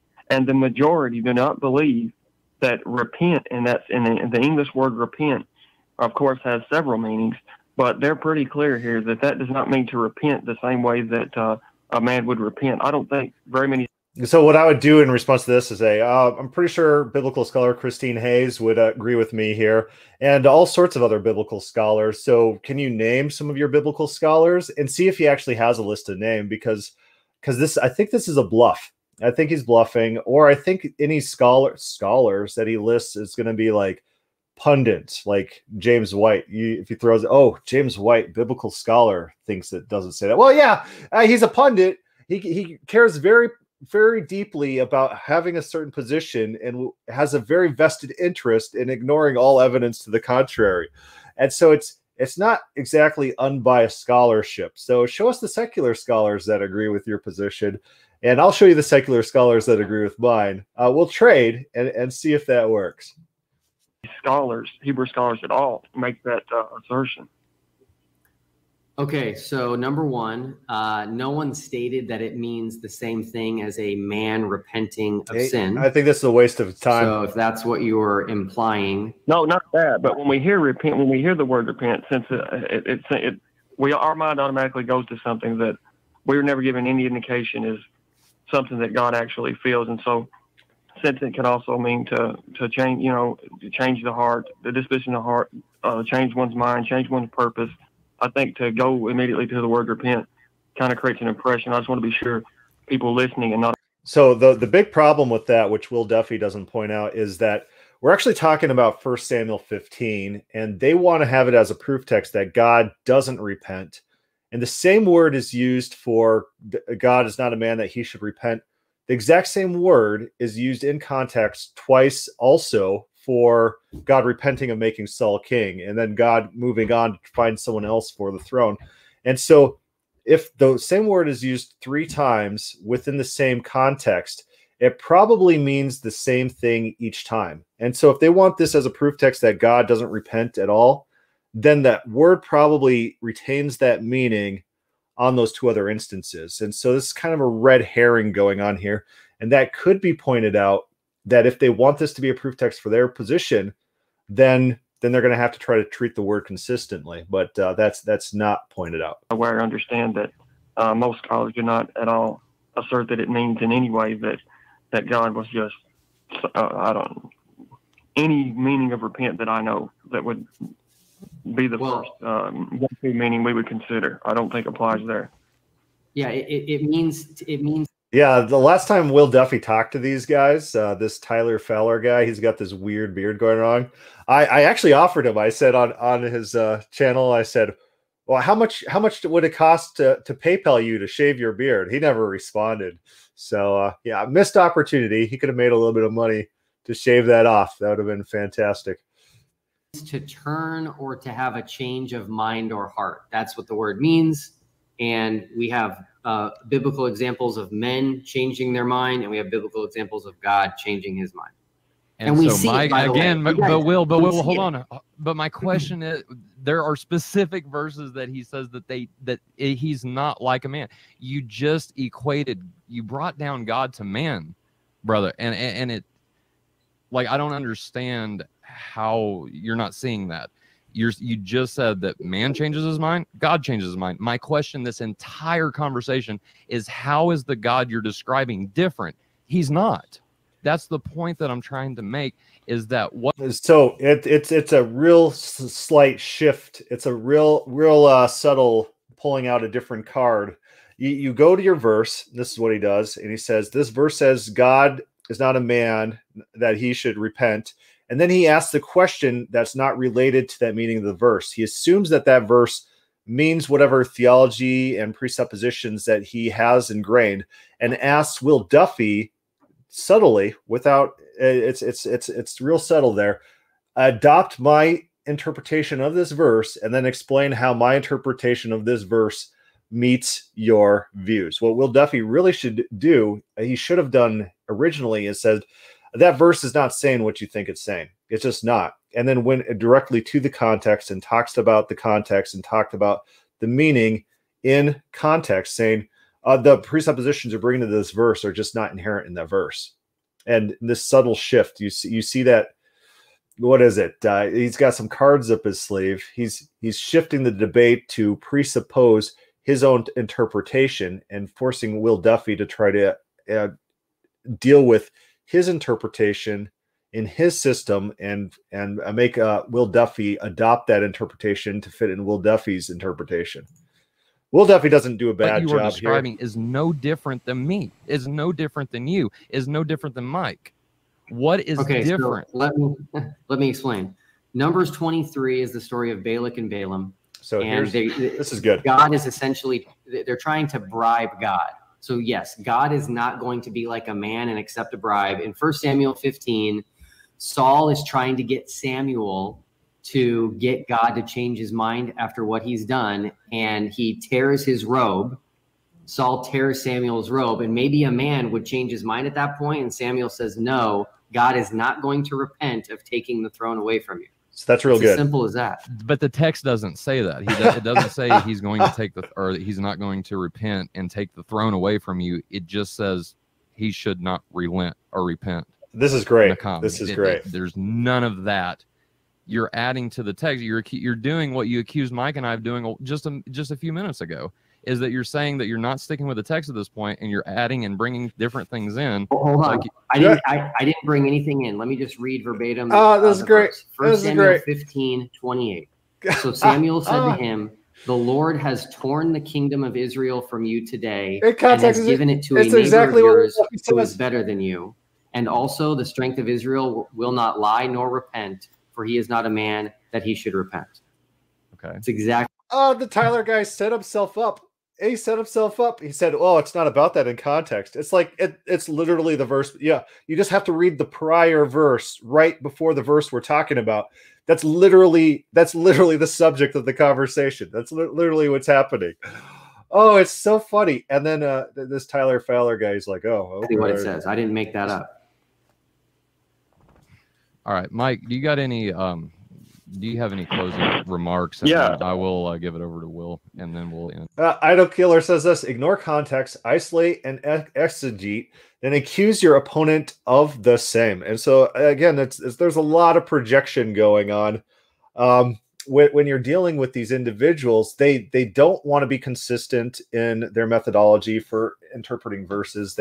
They want to accuse you of their own sins, their own crimes, and they just want to claim that they have the Bible on their side. It's well, I got other podcasts about this mentality, and maybe one day I need to actually read the psychological paper about Calvinists that an anonymous individual sent me, that appears that they wrote about the mindset and the cult mentality of Calvinism, in which it is a controlled bubble world where they don't want to accept outside input, where they want to be kept in this certain mindset, and they don't want to accept other interpretations, other data sets, other things that might make that bubble collapse. And we do see that here where they've ignored everything that Will Duffy has said. They've posted all sorts of irrelevant texts, and Will Duffy points that out, and they still maintain that they're the ones who hold to the truth of the Bible.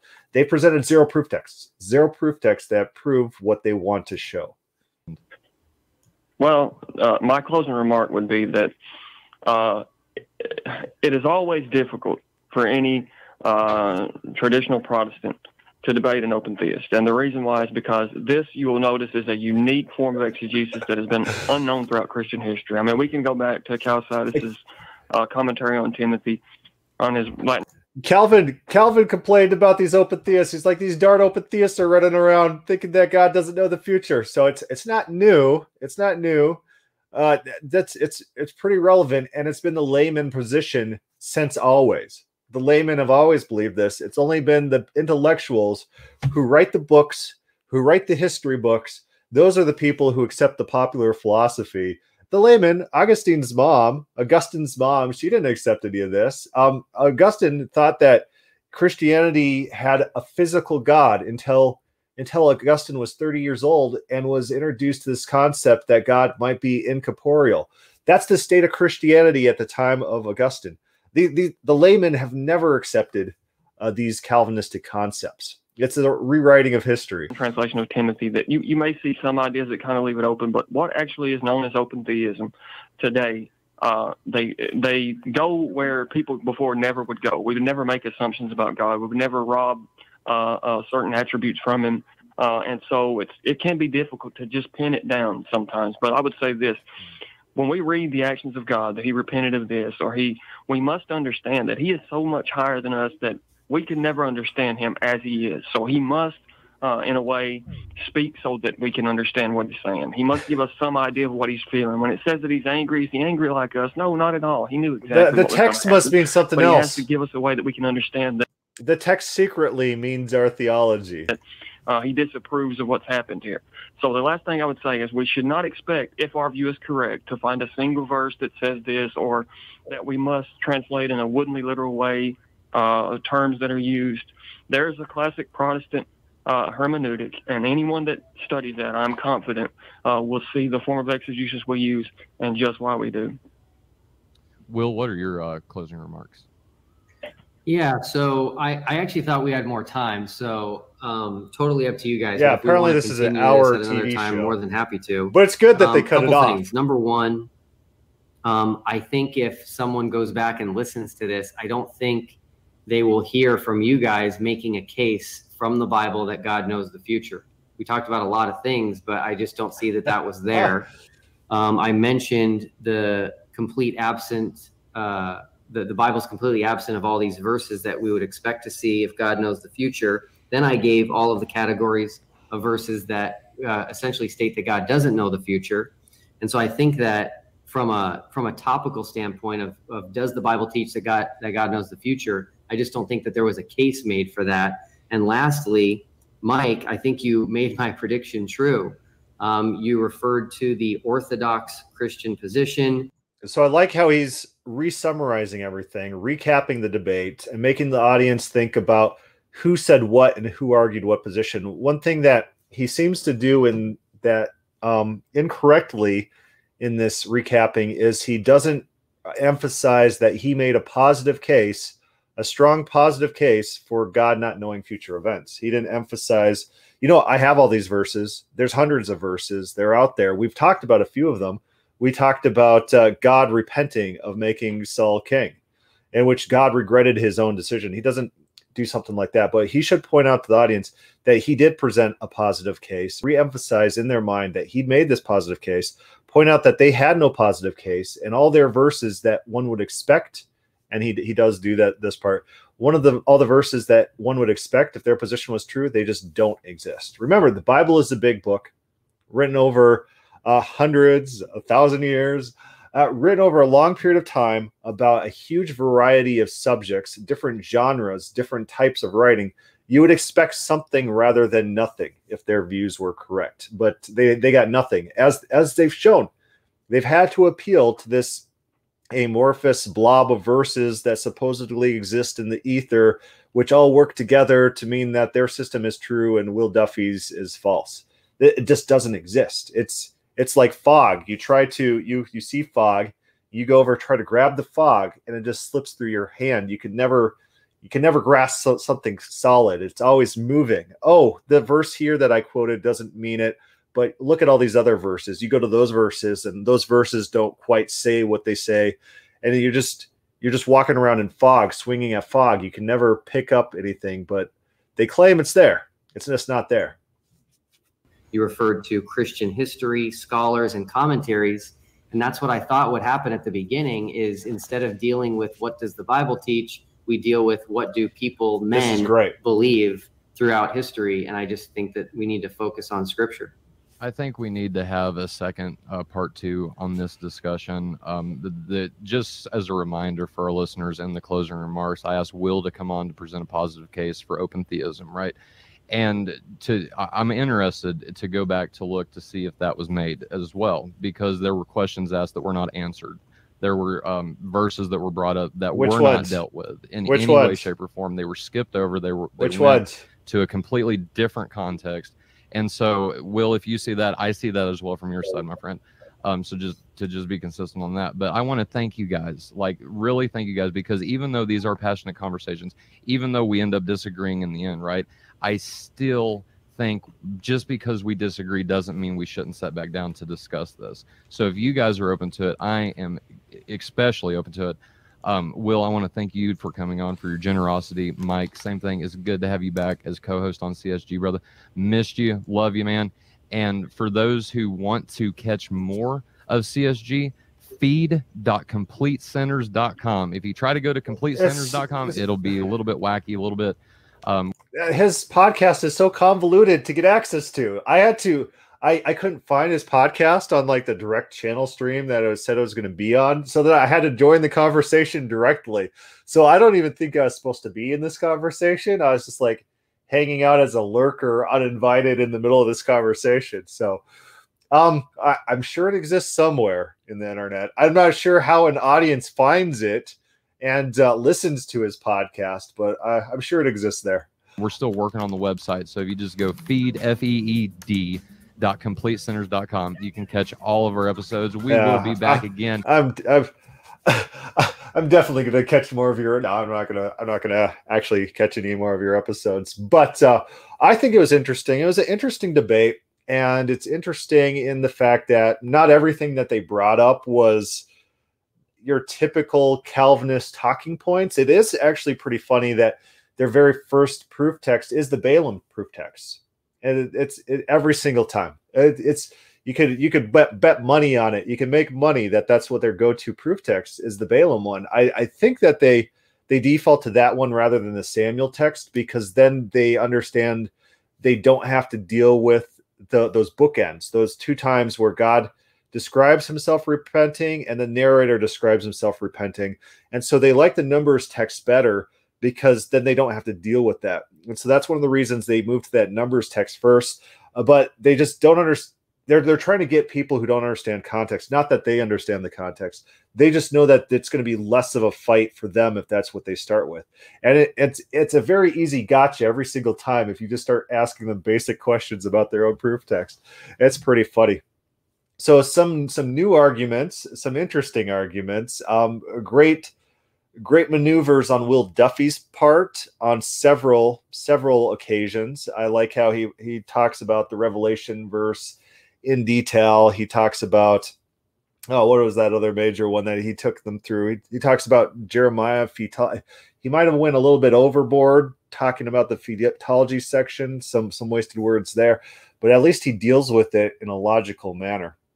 And I like a lot of the things he does. Some of the things could have been done better, but it's live and learn. You start interacting with people, you learn, you start understanding patterns, you start seeing how they operate, how they act, the type of arguments that they make, how to head their arguments off at the pass and put them in states of confusion, which Will Duffy does several times in this debate. So I think it's good overall. I'm probably going to have to watch that second debate or that second interaction if that does happen. Oh, it's going to be painful. Will Duffy, he tricked me into watching that Tyler Vela interaction. Never again. I'm not going to rewatch any of those Tyler Vela interactions or any future ones. But this one actually provided things of interest. So much so that we got 2.5 hours discussing it. So probably useful. Very interesting guest. Thanks to Idol Killer, who has his channel on YouTube called Idol Killer. Just look that up. And the Provisionist Perspective. That is Drew McLeod. I was going to call him Drew McGruff. I was going to conflate all these different hosts. No, they're good people. Warren McGrew and Drew McLeod of the Clan McLeod from Highlander. I don't know if he's old enough to know that reference. I still haven't tied down his age. I don't know if he's 20s or 50s. It could go either way. Probably somewhere in that range. Anyways, thank you for listening. I hope you had a good time. Comments or questions, put that down below. And until next time.